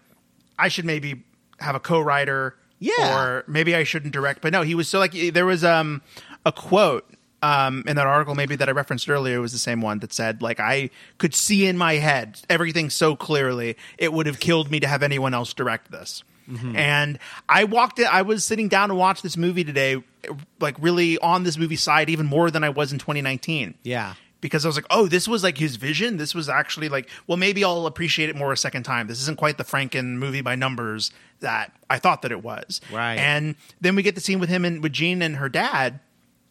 And it has the same problem as the scene with young Professor X and young Jean, which is just very by the numbers dialogue. Yeah. Showing not, or telling not showing. Yeah. Just very first drafty, unfortunately. Yeah. Yeah. Where it's like she's looking around the house and she notices there's a bunch of pictures of her mom, but none of her. And she doesn't, like, when she realizes it, we realize it too. I mean, it's very obvious there's no pictures of her. And then she's like, there's no pictures of me, you asshole. And you're like, you killed my world. yeah, you killed my world. Yeah, it's very rote, all of this. It's just very rote. There's just not a lot of twists and turns. All of the conflicts are exactly what you expect the conflicts to be. Right. Like word for word. Yeah. And then, like, Jean realizes that she kills her mom, but it's like, we already knew that. So, like, the movie's not telling us any new information. The better way to do this would be to, like, show the scene with the car at the beginning, but not her parents dying, right? Just show the scene of the car, them getting freaked out, and then cut to Charles bringing her to the school and this whole thing, and you don't realize that her parents are dead. And then when you're like, oh, he was lying to her, her parents are alive, oh my god, like that, wow, I can't believe, like, he just stole this child. And then you find out she remembers what actually happened, which was that she killed her mom. Literally the only thing we learn in this scene is that she doesn't know things that we already know. Exactly. Which is, like, extra confusing. Yeah. You know, and like with Batman Begins, because like Simon Kinberg, I am a big fan of the first half hour of Batman Begins. Yeah. I'm a big fan of all of Batman Begins. Me too. The first half hour is fantastic. And you know, everyone in a Christopher Nolan movie sounds like they're in a movie, which is a good thing. You know, even they are sometimes speak in kind of clunky movie dialogue. Yeah. And say just right on the level what they mean. Yeah. But what that movie does have is a really propulsive sense of narrative. Yes. And the way that movie is structured and the way Bruce's journey is structured, like Scott was kind of illustrating with, you can cut this up and present this in a way that is compelling. Right. But like, this is very rote. And then the next thing happens. Right. Right. And that's the thing. It's just not compelling. It's just not compelling at all. So anyway, we get OP Jean Grey. She like wrecks the house. The X-Men arrive, shattering the friendship that had been building since X-Men Apocalypse. Yes. Did you guys notice how many times that like in this scene things start vibrating and her dad is like, stop doing that, and she's like, that's not me, that's them. It's the jet, stupid. It's the jet. But that line is like repeated multiple times. It's said again in Genosha. Oh, it's not me. In Genosha, the helicopter blades start twirling and Magneto's like, that's not me, That's and then she supposed steps to be down and is like, Genosha? That's Genosha, Scott. that's Genosha, yeah. Dear God Almighty. Okay. I only know that because of the Wikipedia page, to be clear. I could not have picked up on that on my own. Yeah, no one ever says welcome to Genosha or get out of Genosha. Or this is an island. There's Like, never a subtitle that says Genosha. yeah. Genosha speaks. Yeah. Hello. She doesn't walk past the sign that says Genosha population. Yeah. And then the little number falls down when she walks. The population is changing because Multiple Man is there. That'd be fun. Oh, wow, yeah. So Jean Grey flies now, and she's very OP, and she attacks some police officers, and then She fights the X-Men. she attacks the X-Men, and then freaks out when Raven is trying to talk to her and like accidentally sort of like blasts her backward into some splintered wood, which impales and kills our beloved Mystique. Which explains why Mystique is not in that scene at the end of Days of Future Past. Remember, I was like, oh, to show that things change, Mystique, Rebecca Romijn, should be in that scene. And now we know why she's not. Bryan Singer was really galaxy braining that decision. Very generous of you to assume that was orchestrated in any way. This fight is, serviceable. I don't think any of these fights are awful or that great. There's a fun moment where Quicksilver is like running to like catch her in slow motion, and she like moves the things he's running on. That's fun. Yeah. But that is also right out of the Justice League movie. That's true. With Superman seeing the Flash coming and the Flash being like, oh shit, he saw me. Yeah. And, like, Kinberg goes to see these movies. Yeah. Well, to be fair, I think this movie was shot before Justice League came out. Oh, is that right? It was shot in I guess- 2017. Yeah, I guess that came out in 2017. Yeah, summer of 2017, Justice League. But you know what was a point of reference for Kinberg was Captain America Civil War. Mm-hmm. And how that movie attempted to, treat these emotions and personal conflicts and take them very seriously. But you know what Captain America Civil War had that this movie doesn't have is one, build up, foundation. But but two, an engaged cast. But no, I was going to say fight choreographers and like action directors, because Marvel Studios, as we know, right? Yeah. They bring in these directors who are very fresh, very green, and they're like, don't worry about the action. We previs all of that. We have second units who do all of that. Just worry about the character stuff. And I know people love to give them shit for doing that, but imagine this movie with that backing. Like Simon Kinberg directing the stuff he actually cared about, and then letting a very established second unit do these action scenes that are like very lacking in this movie. And I mean, that's why the bad Marvel movies are still like B's or B- at the worst. It's because like all of the important things, the action scenes that you're there for, are like taken care of. Yeah, right. No one's gonna ruin those. That's something he could have used, is what I'm saying, on his first film of all time. Yeah. Before we close the curtain on Jennifer Lawrence, in the series, it should be noted that she considers this to be her best work on the series. She really, like Scott mentioned earlier, she really appreciated like the full circle nature of her character, and like kind of bringing it home, ending it. And she said she was proud of the work that she did, and that left me kind of like reckoning that with the Mark certainly not the first person to say that she seems like totally checked out in this. I may have even thought that watching it. But like the discrepancy or whatever, I don't know if that's the right word, between like, oh, this is my best work, I'm really proud of this, to, oh my God, she seems like she doesn't even want to be here, Yeah. is really fascinating to me. Yeah. I think that might come with... I mean, she has slowed down the number of movies she's making a year to the point where it's like one a year maybe. Yeah. And I wonder if she has like matured a little bit. She's less self-conscious about her work. So, I think that she's much better in First Class and Days of Future Past. But she also might have been younger and more self-conscious at the time. Right. So now she is a little bit more willing to like give herself compliments. She just doesn't feel hungry in this movie the way that she does in those first two. It's it's really interesting. I don't have an easy, but yeah, like I She also agree doesn't have any fight scenes in this. Right.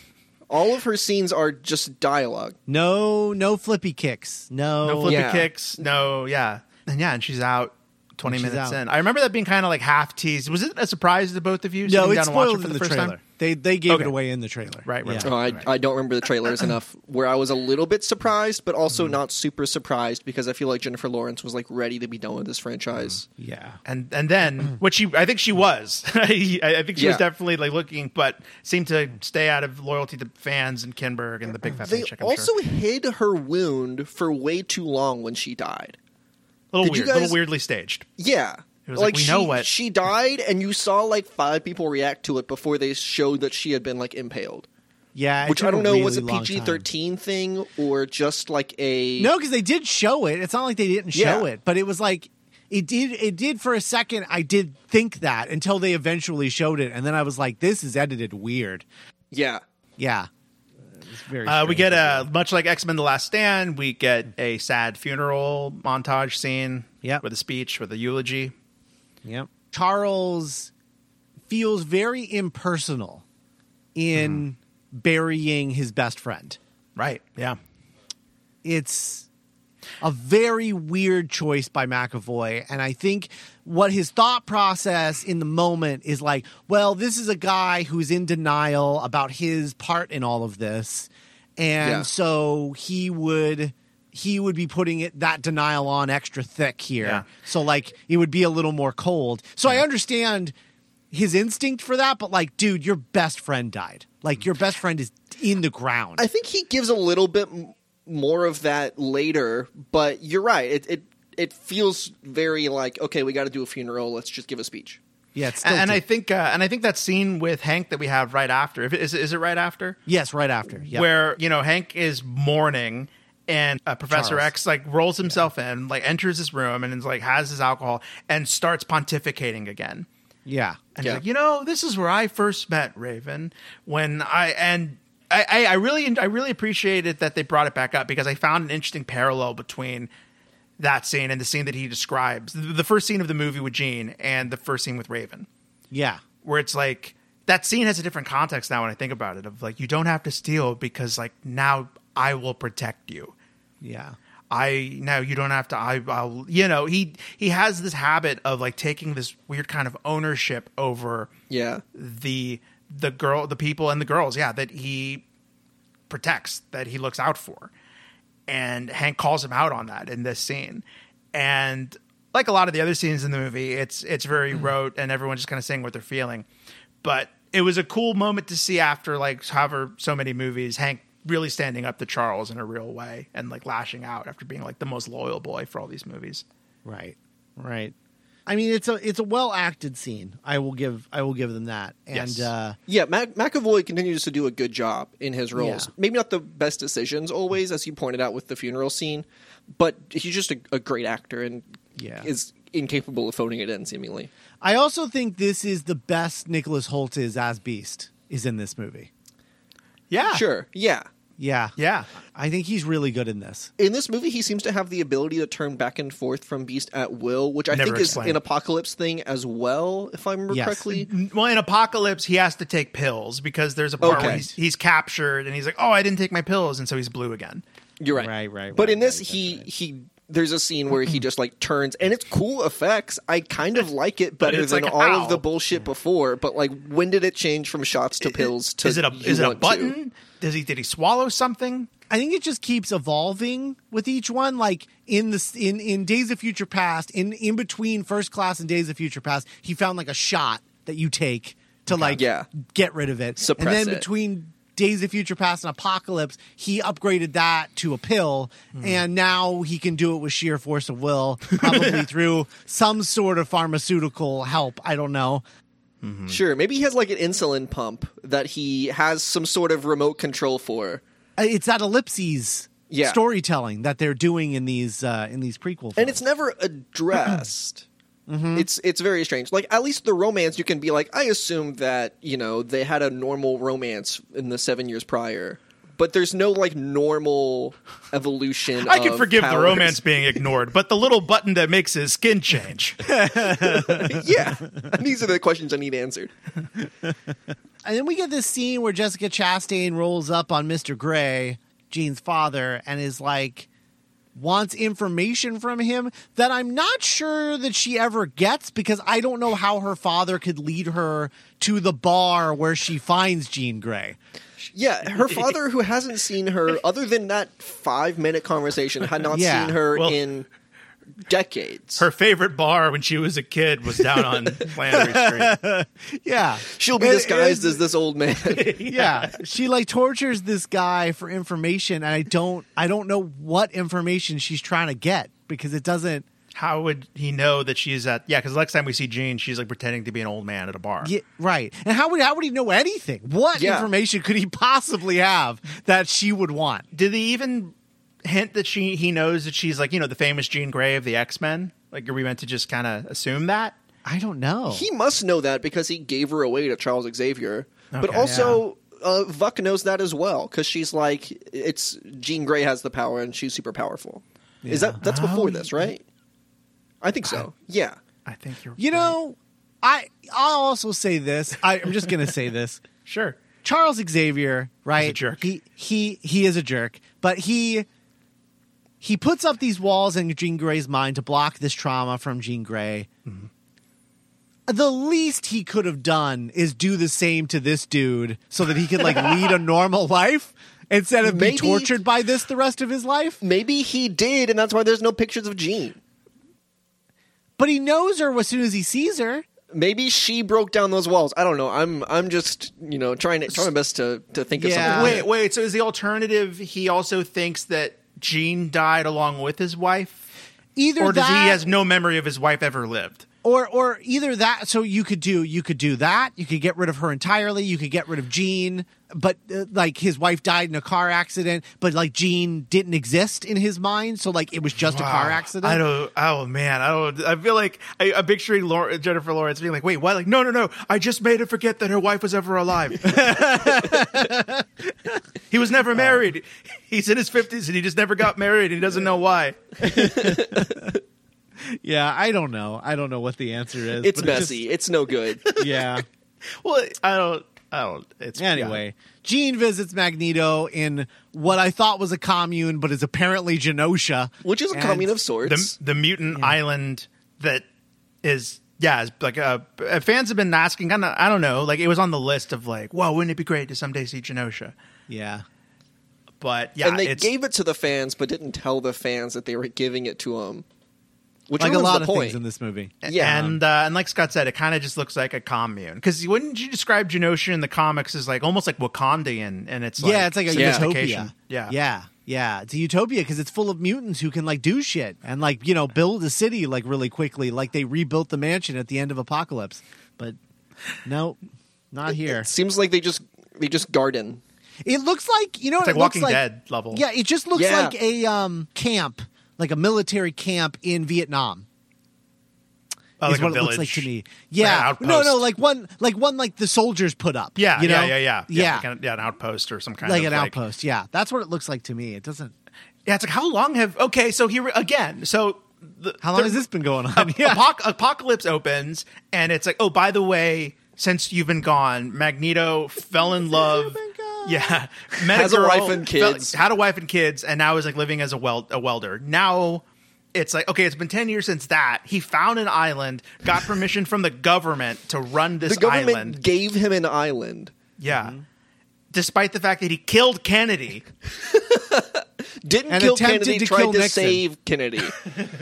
Tried to kill Nixon, Please. didn't. Stopped Apocalypse, and now he gets an island. Well, joined Stopped Apocalypse. but only after joining him. So somehow he gets an island, presumably, because it's like, how long has he been running it for? 10 years? Has it been 5 years, 6 don't months? know. Because if it's only been a few months, I guess you could kind of excuse how ramshackle it looks. But Right. but then, so Jean I don't want to do your job, but like Jean meets Magneto, and it's implied that Magneto is like, I don't do that anymore. I've put the helmet under a box under my bed. Right. So yeah, why do all of these movies have a scene where Eric like goes and gets his helmet? That's really true. Like 3 in a row now. 3 in a row, and technically 4 because he gets the helmet in Yeah, first class as that's well. true. Yeah, Let me so go get my helmet. it's like a big Oh, so Jean goes to Genosha, and I'm almost certain this is the first time that these two characters have exchanged lines with one another. correct. They That didn't sounds talk right. at all in Apocalypse. No, In this timeline, you mean? In Apocalypse. Okay. Like, right. 'cause this is He was like, "Holy shit!" when she like Holy worded it out shit, and yeah. and like got like Dark Phoenix all Phoenixed out to like murder Apocalypse. And he was like, "Whoa, that's cool! I'm glad I Yeah. threw those metal beams down in the form of an X, so she knows I'm a good guy." And it's like, yeah, did he go on adventures with them afterward, or did he leave to start Genosha immediately after Apocalypse ended? Like, what kind of relationship did Jean and Magneto have? I feel like what this movie is telling us without telling us, yeah. is that he was on the X-Men for a while after Apocalypse, and then as they became superheroes where they were constantly saving mankind, he bailed because he was like, not my bag. Yeah. That's not my bag, baby. That's not my and bag, then- babe. and then left and started Genosha with a bunch of people who felt the same. That like Yeah. mutants shouldn't be That sounds right. mutants shouldn't be humanity superheroes. Like that's not our job. Yeah, we're not here to like protect them and save them. We're just here to do our thing. And he Yeah. somehow got the government to be cool with that. I assume that he's like, hey, I'm gonna be a terrorist if you don't give me a They're island. like, all right, we know you're right. You killed Yeah. Kennedy.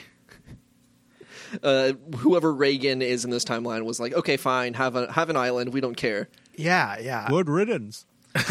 I do appreciate because we kind of hint at that where like Charles is willing to put mutant lives on the line if it means getting more and more acceptance.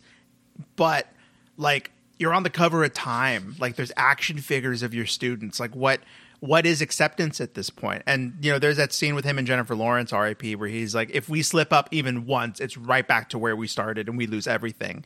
It's like, is that sustainable? That is Yeah. true, apparently.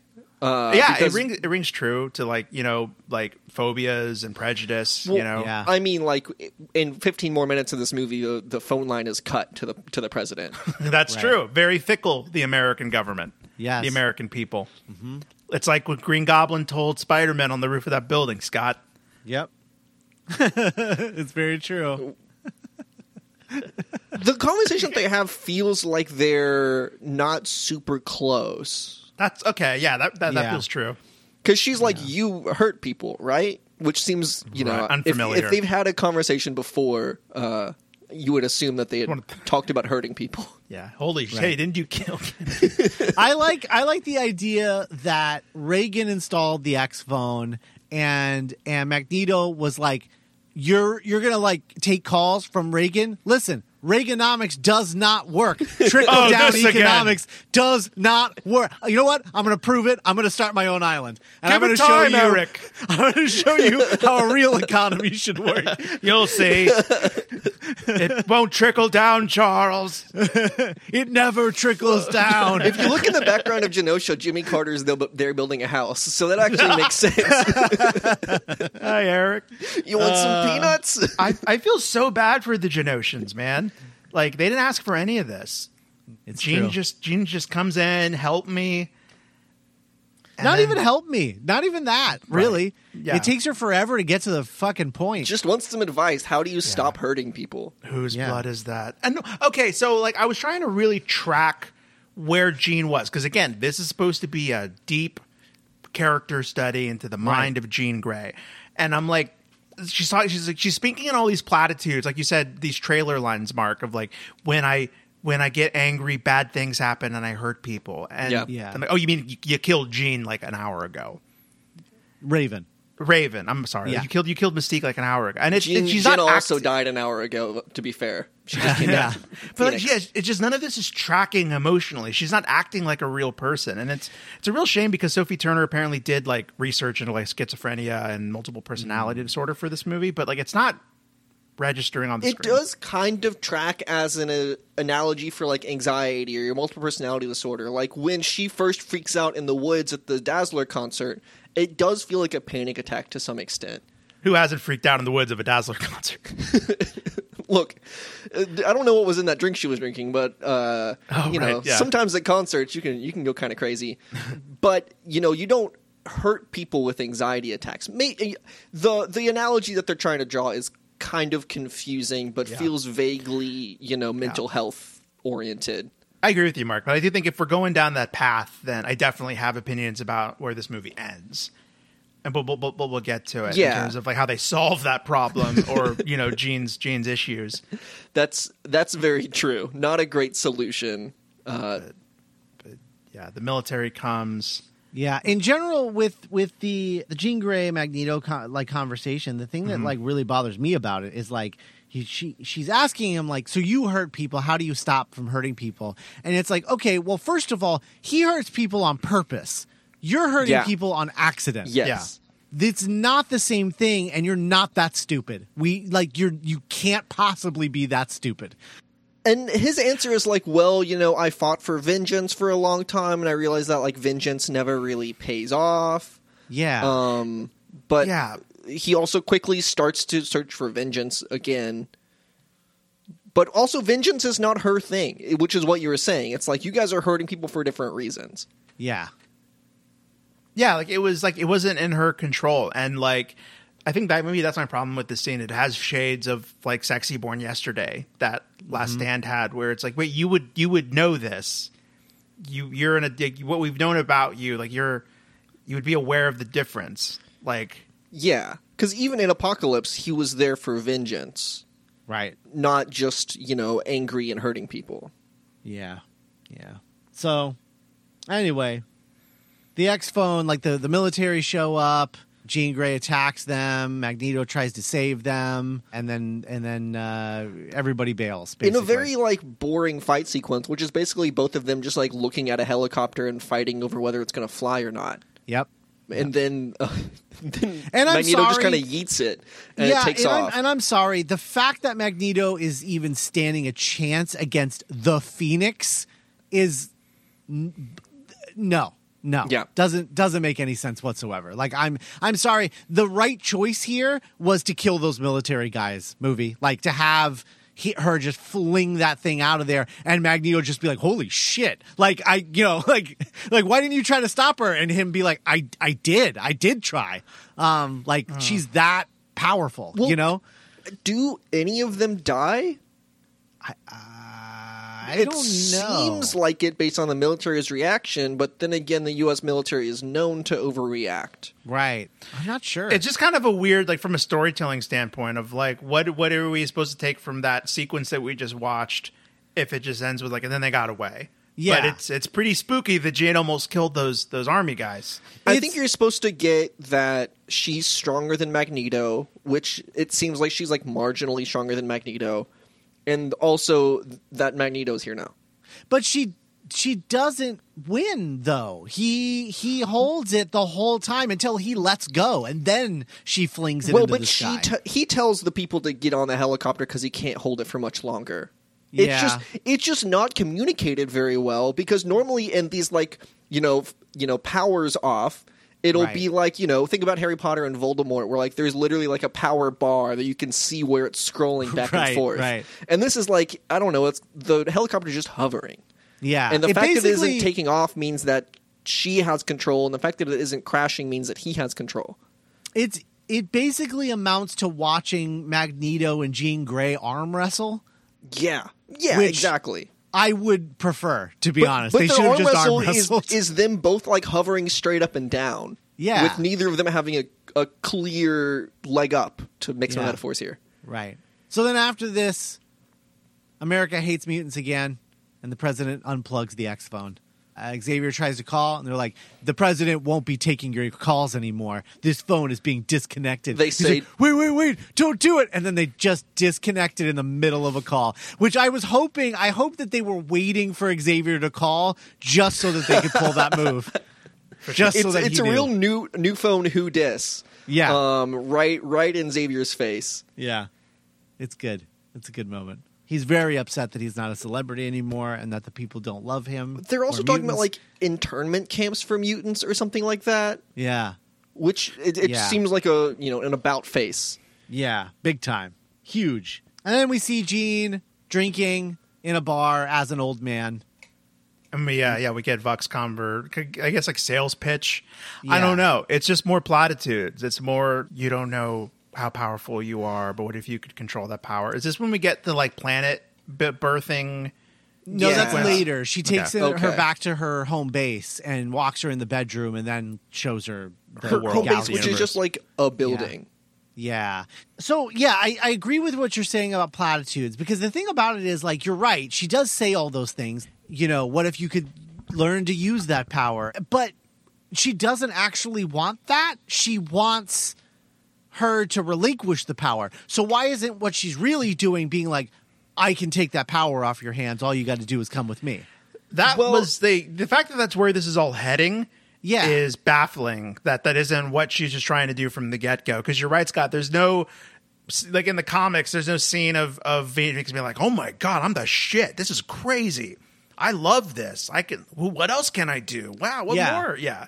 Yeah, the best we get is her like at the Dazzler Secret Show being like, I feel great. Look at all the alcohol I'm downing. Fill my And they're like- drink, Scott. yeah, and they're like, all right, cool. I've never felt better. It does seem like Vuk is trying to use the combination of the Phoenix Force and Jean Grey's power, which is stronger than just the Phoenix Force. Like, I don't think that Vuk could have the Phoenix Force and turn a planet into life. It takes the combination that Jean Grey has. I have no idea. I really don't know. That's just I like to just kind of fill in some blanks in my mind to make stories make sense, and that's what makes sense to me. Hank visits Magneto and Genosha next. And Hank tells him about the fact that Raven's dead. And they're both really upset. And Sure. basically talk about how they both loved her, which is news to me. I know Hank loved her, but I never got the vibe that Magneto felt Oh, really? strongly about her. That was Yeah. a big vibe in First Class. I feel like what I again, this is all just inferring over the gaps in the saga, is that things got non-platonic post First Class, pre Days of Future Past. Pre-Kennedy. Yeah, I mean, I know that's only a span of like a week, as we found out During that one semester of Xavier's school, there Yeah. was something that went down. But I don't know. I remember that not being a surprise to me. That Magneto and Raven were non-platonic / romantic, I guess, but definitely hasn't been explored at the level of Hank and Mystique, which again isn't a lot. I mean, he was literally going to kill her in Days of Future Past. Yeah, it's very true. Yeah, that's true. And also had a wife since then, so... Yeah, Oh yeah. yeah, like I don't know about any interactions they've had period post Days of Future Past. You know what I mean? Yeah. Because then she became General Stryker, and he Right, of course. Right, flew of to- course. and then he flew to I think Germany it was, and met Yeah. his wife. Poland, I think. Poland, yes, you're right. I Poland. think you're right. Because after he finds out that Raven is dead, he pulls out the box and he puts the helmet on for what I think is the third time in 10 years. Yep. Yep. Sounds about right. Yep. And it's just like I'm about to do something I don't want Charles knowing about, Yeah, so I'm it's like putting that the helmet on. It's like that Bugs Bunny meme where he's like holding up the gun, and he's like, Because that's the only purpose of the helmet is to keep Charles out of his head. "Oh, I had a question about that. So yeah, Is that how he is able to fly? Is because he controls the metal that is on his helmet, or can he just fly?" I think that him flying has something to do with like the Earth's magnetic fields. Okay. Yeah. But also, I mean, I don't think that the helmet is strong enough to like pick him up by the head. Okay, that's Maybe true. he has metal shoes that he picks up. I don't know. It's yeah, very because confusing. like steel toes. Because when he sees Jean Grey fly away earlier, he's kind of like looking up at it, and I'm like, oh, is it weird to see someone fly because he can fly? And I was like, how can he fly? Why is that part of his power? He kind of, when Jean Grey first showed up, he kind of pushed himself out of a building, which I thought was fun. Right. Yeah. Yeah, that's true. I don't know. I like your Pole's answer though. So anyway, Eric and Hank shake hands and agree to murder Jean Grey. You know what? Let's kill Jean Grey. Hank. Let's just kill her. Let's let bygones be bygones and kill Jean Grey. Yeah, let's do Yeah. it. Let's murder that girl I've known for 10 years. Right. That girl that I've taught from a young age. Yeah. Because you have to imagine Beast was there when Jean first came to the school. Yeah. Yeah. Beast almost has known her certainly. for as long as Xavier has. Yep. She is minimum 24, 25 Yeah. in this. Easily. Yeah. Yeah, because she was a late teenager at the youngest in Yeah. Apocalypse. So he's known her for like 15 years. Crazy. Since 75. Yeah. You're like, yeah, cocking a shotgun. Yeah. Let's kill her. Let's kill her. I know that I fought against you 3 separate times, but now, now let's we have kill a an common old friend enemy. of mine. He said, Mark, I know we've had our differences in the past. That's what he was talking about. Oh boy. So Jean's in New York, right? Yeah, she's in a house in New York where all of the aliens are posted. They're hanging out. This is where we get the galaxy scene where she's like, Yes. where Chastain's like, "Hey, this is this cosmic force thing. It's really destructive. It fucked up our planet. Now we want it so we can like make our planet again or something." It can create life. Yeah, this is what you could be. That would be cool, right? And then she's like, "No, this sucks. I don't want this." And Because in the comics, they do explicitly say that that's what the Phoenix Force is it's this Right. life-bringing and destroying force that just roams the galaxy, right? Right. Yeah. There's a lot of those in the MCU. A lot. That's the true. Galactus is that also. Nom, nom, nom, nom. Yeah. Mostly destroying, not as much bringing. Oh, yeah, that's true. If you made a planet every now and then, it'd be cool, you know? Just self-sufficient. Yeah. Can make a planet and then eat it and then make Eat it a planet, again. make a planet, yeah. Him and Ego should hang out. That's how he's explaining it to the Fantastic Four. He's like, "Hey, listen, you eat No, a planet, no. you make a planet. You It's like- make a planet. Yeah. It's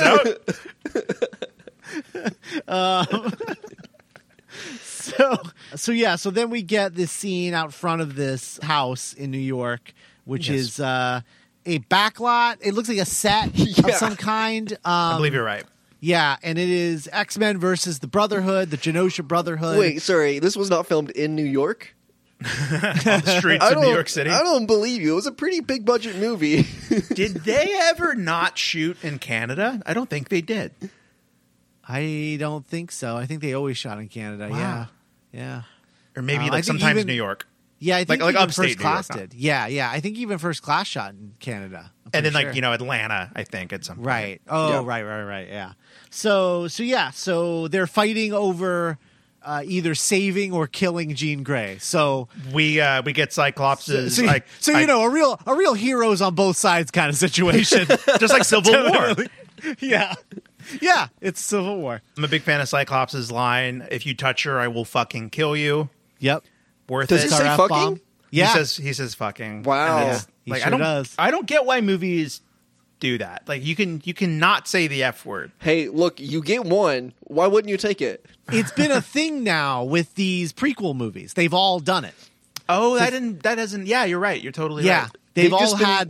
They've all dropped one F-bomb. They've just been slowly watered down from like a huge cheer in the theater when Wolverine first says "fuck off." To like Yeah. a snort. Yeah. Yeah. To an immediate the immediate next one is a misquote of the one from the first one. I'm Yeah. gonna tell you exactly what you said to me. Get the fuck out of my mansion. Yeah, it was like yeah. And at this point, I'm like, wait, did he say "fuck"? I completely missed it because it's such a written off line. Yeah. I did because it was kind of nails on a chalkboardy for me because it was Yeah. it was Ty Simpkins or Ty. Sure. Yeah, it feels weird coming out of him, and it feels weird coming out of Cyclops. I forgot who says it, where the F-bomb is in Apocalypse, to be honest. Oh, who the fuck are you? Yep.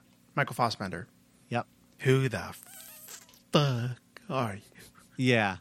Yeah. I like the forced. That's good. That's what they all feel like, except for First Class. Yeah. The mutant fight is kind of whatever, unfortunately. It's weak. It's weak. There's so It's many weak mutants sauce. that I have no idea who they are. Like, all of the Brotherhood are super anonymous. There's a guy who has dreads. Yeah, Yeah. Dread Whip guy was interesting. Yeah. Yeah. I I also couldn't track who was doing what most Yeah. of the time. What happened to Nightcrawler during this sequence? He I was don't like, okay. know. Yeah, because there's a scene, there's another mind reader, right? Yes. And she's just like standing in front of Xavier as he's slowly backing up. And Nightcrawler is like kind of flipping in, but not really sticking. Yeah, I don't What's know going on what she's. there? I don't know what she's doing to him to make him like. It's like in Loki, where like that character's trapped in that loop of getting like portaled. But I don't get. I don't know. And that's like normally the fun of X-Men movies is seeing the rock paper scissors of like, oh, that power cancels out this thing because of that power and blah blah blah. Yeah. It didn't feel like it was a very well thought out action sequence. Like if you told me that this was mostly improvised, I would kind of believe it. I don't think that that's true, but that's what it feels like. Storm is just throwing lightning bolts out of her hands at some Yeah. point. Which is like what? Like that's not how her powers work. It is now. You guys are big X-Men like comic fans, right? Do you recognize any of the Brotherhood here? I would Not say really. Scott more than me, and unfortunately, like they're just kind of dressed in like drag, like garb. Yeah. So you'd have to be like a mutant who uses their hair. Yeah, Or like I'm not sure. A mutant that also has because she has a line like, "You're not the only one who could read minds," but you Yeah. never learn what You're her name basically is. describing the Inhumans on top of like Right? Yeah. yeah, They could very they- well be- like yeah, they could all be mutants, but also you're describing the Inhumans. So it's like it's weird. It's very I don't know. It feels very like what would be a cool power kind of thing, and they don't even Yeah. think of cool powers. Yeah. hair whip. So Magneto makes it in and has a showdown with Jean. That subway Gets his- that subway thing was kind of cool when it like bursts through the building, but he's Yeah. still walking like a pimp. Yeah, well, that was one of those things where I was like, "Who's doing that? Oh, Magneto's doing that." Like, I couldn't quite follow Right. why things were happening. A lot of the time. He made the car rise out of the ground, I guess. Yeah, I yeah, think that Magneto has fun with trains in this movie, and that's maybe my favorite thing about He does. the He movie. does have fun with trains. yeah. I do like how practical it all feels, even though, and you know what? Right. It's still nicer to look at than a lot of the stuff in the airport fight sequence in Civil War, which is like, That's you true. know, gray daytime with like gray pavement. You know, That's it's like true, Yeah. but people have like established powers and fun Right. quips in that fight right. scene. That's the thing. Is like all the fighting is better in Civil War. It's just that this is like kind of nicer to look at because it's like at least more interesting. to look at, You I don't guess. care that it's like you said, it's very drab kind of CG background because you're like, oh no, Clinton Natter fighting. Oh, Black Yeah. Panther, he's cool. Oh well, Totally. Ant-Man Oh, turned it's big. Spider-Man. Yeah, Yes. and like I also think that it just has a better sense of space in terms of its fighting. Like Right. it just seems like there's a bunch of people fighting and you don't really know where they are in relationship to Right. each other or what they're doing. This fight scene feels, like the whole movie. Kind of like, yeah, they're fighting, I get that, but I don't really know what's happening or why or how. Yeah, it's all very tight quarters too, because it was done on a set that they built, right? That it's all very tight quarters because they only have like a block to do it Yeah. on. Yeah. And so like you can't split up the fight by having people be in different areas because it's like there's only one area. They can't go outside of like the fighting arena, you know? They can't go like running across the rooftops or, inside of a building. It's just like, okay, you're on this street. Yeah. Yeah. So, listeners, I just remembered something I really wanted to bring up to both of you and then people at home. A point of contention and discussion for all of Hot Mutant Summer has been the status of Magneto's helmet. Yeah. Where does his helmet come from? Why does the helmet that Michael Fassbender wears look so different than the helmet that Ian McKellen wears? And we finally learn in this movie it's because it's not the same helmet. Yes. Jean destroys Magneto's helmet after crushing his skull with it. Which is pretty cool. But it's also we don't even know if this is technically the same helmet from First Class because Yeah. it was all like melty and like burnt up in Yes. which one was it? Was it Apocalypse that was melty and burnt up? I think it already looked pretty knocked up in Days of Future Past. I remember Okay, you guys so it was in talking Days of about it Future in the Days of Future Past episode. Yeah. you're right. Yeah. Which, I mean, you have to assume that when they arrested him, something happened to it. I don't know. Right. Again, lots of ellipses between yeah. movies. yeah. I But then in Apocalypse, it looks fine, kind of like this one, which is like nice. It's a Yeah. nice looking helmet. So I don't know where he's don't getting know. all these helmets, these one of a kind helmets. I assume that he has some blacksmithing skills with his powers. He can make his own helmet and That's fix true. his own helmet. Yeah, What- but what did he does he learn know how to- what it's made out of though to block Charles's Oh powers? yeah, why is the helmet? Why is Sebastian Now, Shaw's helmet that- able to? That is a good question. Okay, Yeah. cool. What about that shape of helmet, or is it what it's made of, or is it magical somehow? Yeah. 'Cause- yeah. No idea. Because he shows up. Because isn't he wearing it at first for Emma Frost before he even knows who Charles is? Yeah. Because the first, I think it was the first time we see him wearing the helmet when they storm the base, and he's like, "Is the telepath here? Good, I can take this ridiculous thing off." You know? Right. Yeah. I think that's right. It's not fair that it's already all falling apart from my memory. And we're not even done yet. Yeah. So anyway, so she fucks up Magneto, and then now it's Charles's turn, and she does what is the most horrifying thing I think I've ever seen depicted in an X-Men movie. And some of the best physical acting I've seen in a X-Men movie as well. Yeah, it is horrifying. She makes Charles walk up the stairs to her, puppeting his legs in it is so creepy. Going It's- up a staircase where he is taking every step one step at a time, Yeah. but also just kind of hovering, not actually using his legs. It is evil. It feels it's humiliating. It's unforgivable. So cruel. I mean, he kind of deserves it. I won't say I won't. I think McAvoy's doing his best in a crazy situation for an actor. I'm not going to say whether or not it made me and my buddy laugh alone in the theater in 2019. No. Look, there's nothing like going to see a movie on your own and you're alone in a theater. I remember seeing Fantastic alone with two of my friends and openly booing and laughing at the movie. A movie that I don't necessarily hate until the last 30 minutes. Right. But, it's just fun to shout at a movie sometimes. but Charles makes his way up those stairs. Yeah, what the hell, Gene? Yeah. Well, he says you can do whatever you want to, and she says, "Oh, really? Then walk." Which I feel like is a nice little twist on that phrase for someone who is, kind of hasn't tortured her in her entire life, but has That's kind of true. ruined her I mean, life. Gene's very angry at this is a pretty deep betrayal that Charles did. Yeah. But yeah, it's insane. This is deeply fucked up though. I don't know. It's like, what was this like inside McKibber? Oh, it'd be really messed up. I don't know, but even in the character, from the character standpoint, it just feels like Jean Grey has just been harboring this resentment that he's paralyzed, and it's just like, why can't you just fucking walk? And then and then in this moment, this is when she's just like, oh, can I? Well, then fucking walk, paralyzed man. And it's just so gross. When you're really close with someone in your life, that person, you're kind of giving that person the capacity to really hurt you. Yeah. Because that person knows you so well. And then sometimes you say something that you can never take back. That even if you're crap, that person's a good friend, but I can never take back. That is one of that moment. I don't know if I'm Professor X. I don't know if I can ever fully trust Their relationship Jean is Grey never again. the same after this. Yeah. She had no choice but to become the Phoenix Force at the end of this movie. So the sheer awkwardness. She was like, I can sheer never. awkwardness. Yeah. I gotta go. I can't come back from this.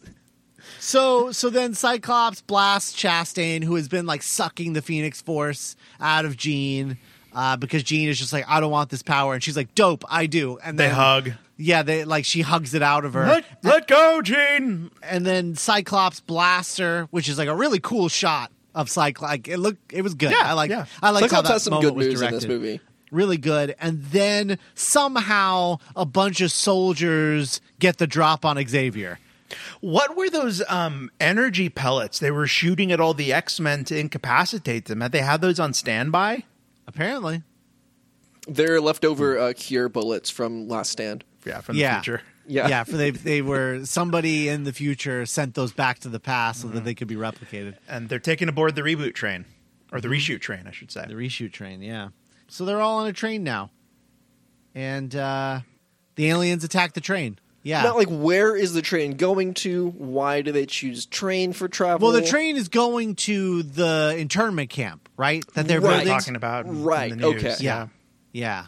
No doubt run by Stryker or Essex or something. Right. Yeah. Or it could be that prison that's in Deadpool 2. Yep. Maybe that's why they built that prison, was because of the events of this movie. Young Eddie That's it. Marzen. Yeah. Yeah. What did both of you think of the train sequence, the final finale of the X-Men series? I wasn't blown away by it. Once again, Magneto has fun with trains, which he like crushes a train completely flat, which I thought was really cool. That was good. After Storm helps him out by like blowing everybody into it. Yeah. Into the train. Yeah. I feel kind of nothing towards it, as I do most of this movie. I think this is kind of the highlight of the film for me, which is unfortunate because it's supposed to be a raw, hard-hitting character drama. But I think there's just some fun X-Men action figure moments of like them all working together. I like Magneto just being super ruthless and like ripping shards of metal from the train and like just stabbing people with it with his mind. Nightcrawler snaps a dude's neck with his tail. That I don't know how I felt about his little bloodlust moment. Wasn't into it. It was weird. Yeah. I wasn't into it because he has absolutely no like character arc in this. So like it's not like we built up to this moment of like where he's like afraid to like do stuff or like, get his hands dirty. And they're like, sometimes you got to roll up your sleeve and do the thing, or like let the demon out, Nightcrawler. And and then like you get this moment and you're like, I mean, I don't like it, but I guess it was there. I guess he had been kind of characterized as like a little nervous, I guess. But like you said, there was never like a point in the story where they were like, you're too soft. He really has. I mean, nobody but Jean has a character arc in this movie. True. And like he could have a lot of PTSD from like being responsible for leaving Jean behind in the space shuttle. Like, he has some responsibility there. If his plotline was having PTSD and not wanting to like be involved in the missions anymore, and then he gets roped along, like that could be an interesting storyline. But it's Jean Grey's story, so he just kind of like shows up for the fights. Yeah. None of these characters were given anything from Apocalypse to carry with them. Yeah. Because they weren't even characters in Apocalypse, Storm or Nightcrawler or Cyclops. And so, I mean, like, some of this is it's like fun mutant action. You know what I hate about it is that Jean Grey isn't in it. Like, he said, he made this fucking movie because he was like, I mean, we kind of sidelined Jean Grey in The Last Stand, so I want to not do that. And it's like, you're fucking doing it right now, man. Yeah. The finale of the movie, she is comatose, strapped to a table. Yeah. And all of the other mutants have to rally around and save and protect Jean. And it's not even shaped like an X, which is the literal least you could do. So, we're once again left with like, then what was the point of all this? Right. If you're just sidelining her. Instead, it's a goddamn crucifix again. God, everybody stop with the crucifix imagery. I mean, we've been doing it for 2,000 years. It's a hard habit to break. Oh, Jesus. Literally. Okay, so I have a question. So the train flips, crashes. Yeah. Yes. Who are the people that are bum rushing Jean at the very end? Are those Genosians? Are those aliens? They're more the aliens. They're aliens that they threw out who like must have healed and then ran over to them or something. Okay. Yeah. Well, it's too bad that nice mutant that was just living her life in Genosha didn't heal when she got yeeted off of a train. When they go through the tunnel at the beginning and you get the sort of silhouette reveal of them crawling around on the ceiling of the tunnel, I was like, are the fucking Morlocks in this? Like, I was like, you gotta be fucking kidding me. And then it was the aliens. I was like, oh, right, of course, the that does aliens make are probably more sense. called the Morlocks in one of these scripts, probably. Yeah, so many they probably things. did. We haven't even talked about how the fuck the Hellfire Club would even fit into this movie. I'm not sure. plot-wise. I mean, that was in the conceptual. I don't know if that ever even reached screenplay. But yeah, that's a really good point of like... I feel like they just would have replaced the aliens, right? You just wouldn't have the aliens. You'd have the Hellfire Club So would instead. there be like dozens of Hellfire Club members like attacking the train? Yeah, that's Then what I would assume. They would just be trying to get the power from Jean and use it for themselves. Yeah, that's what they're trying to do Yeah. in the comics. Right? Okay. Yeah. Yeah. If I'm remembering. Yeah, But, like, that's right. 'cause, wait, did the Hellfire people have powers? Yes, Or are they all they're human? all mutants. They're Okay. mutants. Yeah. Because, like, I don't know. Emma Frost. They'd probably be more interesting than these vaguely powered aliens. Yeah. The X-Men never even take a beat to, like, acknowledge that they're fighting aliens, which they didn't Yeah. know existed. Right. Right. That's true. Aliens have never existed in these movies before. And to be fair, I don't think any of them realize that they are aliens except for Jean Grey. Yeah. It would have been more interesting too if they didn't want the power for themselves. If it was like this is their god. And they're like, you're our god now. And it's almost like she's like a cult leader, and that's forcing her to deal with the things of like, do I want to be a god? Do I want any of this? Right. And they're like, look, she's like, so what do you want me to do as your god? And they're like, well, obviously, you're the Phoenix, so you're going to burn this earth to the ground and then remake it for us. Uh-oh. That And seems she's like, cool. Oh, fuck. I don't want to do that. But instead, they just want her to like turn some other planet into a livable place, which seems like a good thing to do. Yeah. But she's too busy having, anxiety attacks. Right. Yeah. Not that I don't anxiety know. attacks aren't a serious issue, but they aren't interesting in this context. Yeah. So she melts Jessica Chastain. She sure does. Boy, but does no- she. She also dusts a bunch of these aliens. Oh, But yeah, it's like yeah. it's Pretty- like generally pretty weak because I'm just Well, like it's all why just is CG. this? Yeah, it's just like there's nothing to it. Like nothing exciting happens with her as the Phoenix. You know? Yeah, there's never any sense of, using, I guess, the word in the old-fashioned sense. There's no sense of awesomeness. Right. Yeah. Of like, this is beyond. This is. When Apocalypse died, he was like, "Oh my God, I see the light now. You're the future." And this doesn't feel like this builds off of. I can't believe I'm saying this. Like the potential Right. left off from X-Men Apocalypse. It's very true because the whole point of the end of Apocalypse is he's like, I'm a god, and then he's like, oh shit, no, I'm not. She is, and then dies with that knowledge of like he was a false god. But she was just Emma or Jean Grey at that point. She was Right. not Which a is- god. Which is Yeah. what Simon Kinberg's issue with the end of Apocalypse is. And rather than solve the issue, he just ignores it and just plugs his ears and goes, la, la, la, la, la, didn't happen. A movie It's he like, no. co-wrote. Yeah, a movie he co-wrote, yeah. So Jean explodes. She has this moment where she's like, I'm going to protect my family, which Is that what is this is?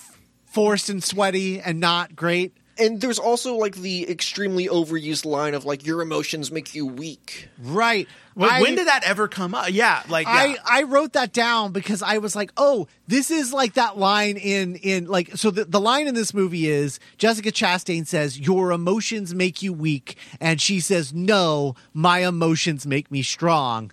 That's the line. Those are the two lines of dialogue. And it reminded me so much of, so you've come to die for your city. No, I've come here to stop you.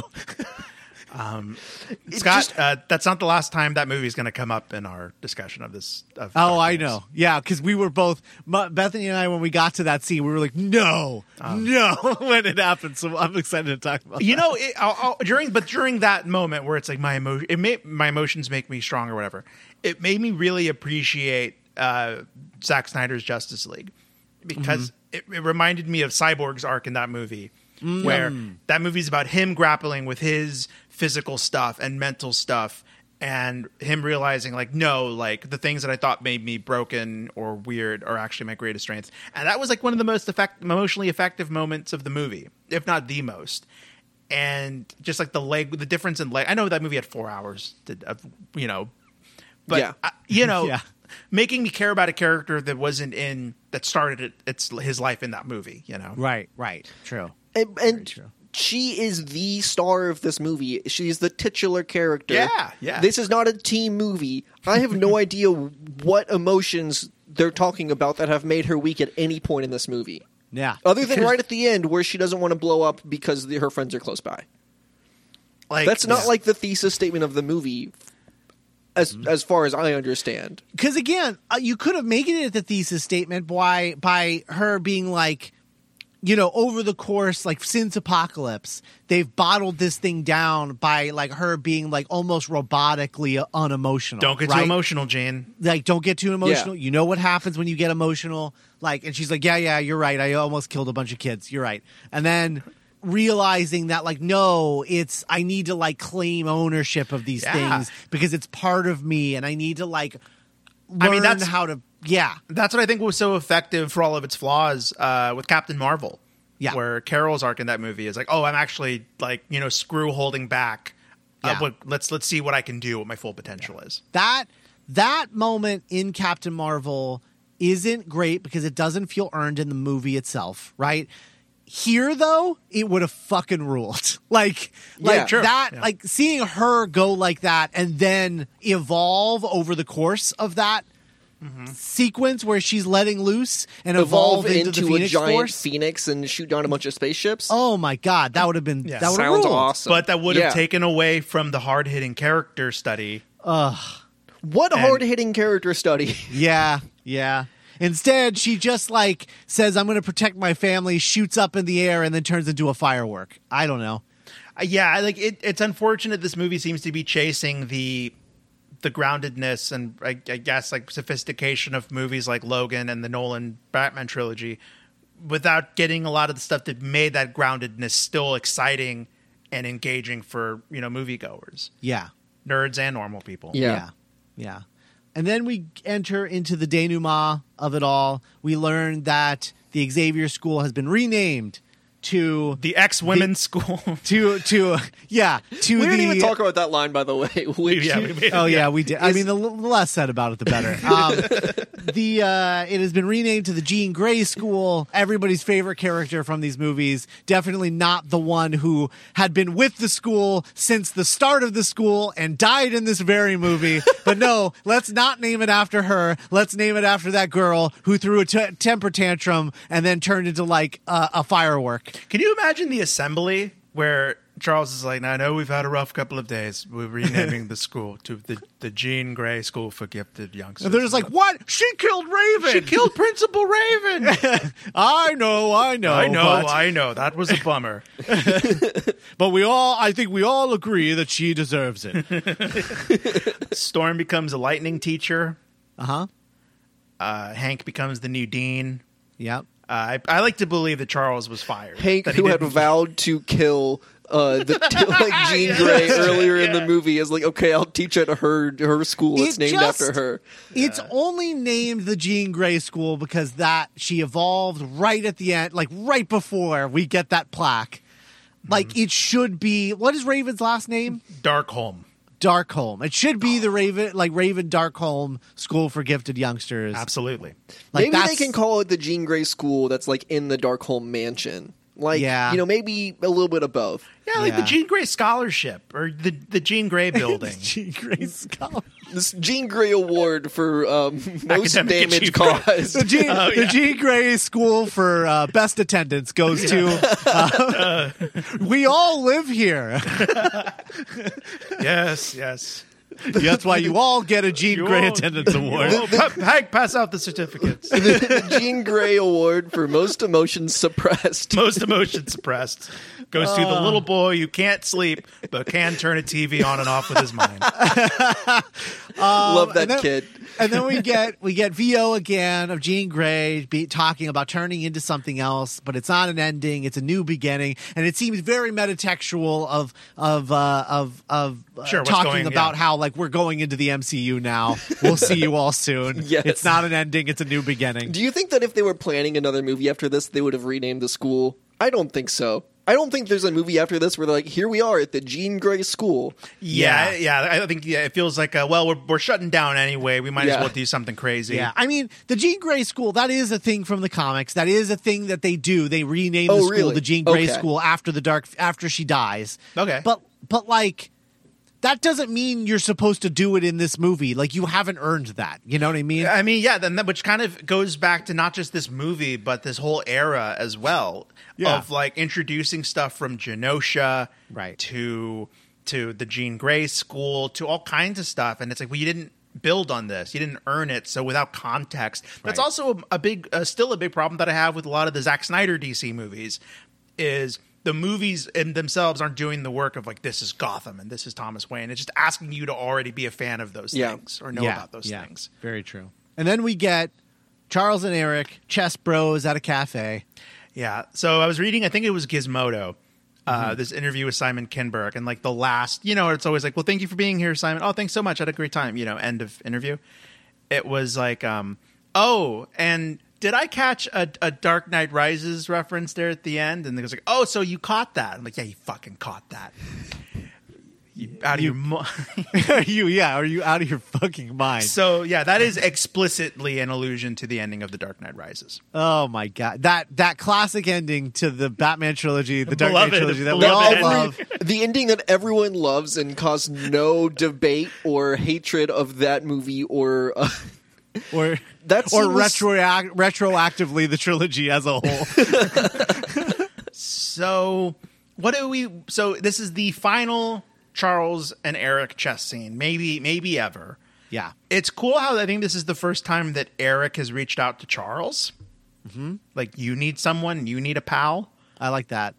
I like the full circle of that. Yeah, I think that's good. Yeah, but yeah. I mean, like, none of the lines are it just seems kind of like Yeah. Also, doesn't he have a country to run? yeah, like is Charles going to live in Genosha now? I don't know. don't know. It ends with ellipses. Yeah, it Yeah, sure does. We'll find out in the next one. With and then in the deep distance of the sky, the Phoenix is just still like roaming around. Doesn't know how to get off of Earth. Just like Just vibing. Waiting Just for another vibing. space shuttle to attack. yeah. And apparently, because of all of the things that they did that no one in America saw, everyone is totally cool with mutants again Yep. and allowed them to continue running their school and not go into an internment camp. That they were already in the process of building. Does the Right. phone work again? Does the telephone, did it get hooked up again? Who knows? Hey, we're sorry, it works again. And so it comes, the passing of an age. Yeah, and I want to congratulate you both. We have officially talked about this movie longer than the movie itself. We did it. Hey, Yay. Under 2 hours, this movie. Yes. thank God. I think it should have been longer. I think it should have been. I don't think there's enough here. You know, I agree with both of you simultaneously. yes. I agree with you, Scott. This movie could benefit from a little bit more, but also Yeah. the stuff that is there could have been better. And I don't think I would have wanted to watch this movie for much longer. Yeah, okay. Even that's if fair. the stuff that is added is worth adding, Yeah. it's not worth adding to. Yeah. Yeah. Well, I know Scott and I are going to do like a between-episode where, we'll do kind of a post-op, I guess, of like closing thoughts about the era as a whole, I imagine, Scott. Yes. So I guess just to close on this movie, a lot like New Mutants, it's noble intentions, arguably. I think more so for New Mutants than this. Because I don't know. Like when I get down to I don't know if this like a character study of Jean Grey, let's go inside Jean Grey, but like who wants that? It also doesn't function well as that. Although I will say I think I Yes. prefer this to New Mutants. Interesting. I don't know if But I that- do. I also saw New Mutants under not great circumstances. I had like a splitting headache in a Oh, no. fairly poorly projected drive-in. So I, followed this one a little bit easier. But maybe it's because of the characters I know already. But Yeah. New Mutants did nothing for me at all. For sure. And when I say like, who cares? I mean like who cares in the context of like cinematic Jean Grey. Because like Scott mentioned, I'm sure with comics having years and months and issues and stories to like help you like really connect with this character, challenging her like this would probably be pretty compelling. But I don't think they give Sophie Turner enough to create a compelling character with just this movie. Yeah. I agree. Yeah. Yeah. There's just not enough meat on the bone. Yeah. And I think the biggest sin that this movie has is that it had the audacity to adapt the Dark Phoenix storyline for the second time, which all but guarantees we may never see it adapted again. Yeah. Absolutely. Because the MCU is smarter than that. They're smarter than like retreading stuff that has already been done before, And so like we're going to be lucky to ever see a proper adaptation of Dark Phoenix like ever. And if we do, it'll be at least like 15, 20 years from now. Like, I oh don't- yeah, I mean, I don't know Crazy when the high. X-Men are going to even show up in the MCU. Like maybe Yeah. within the next 5 years.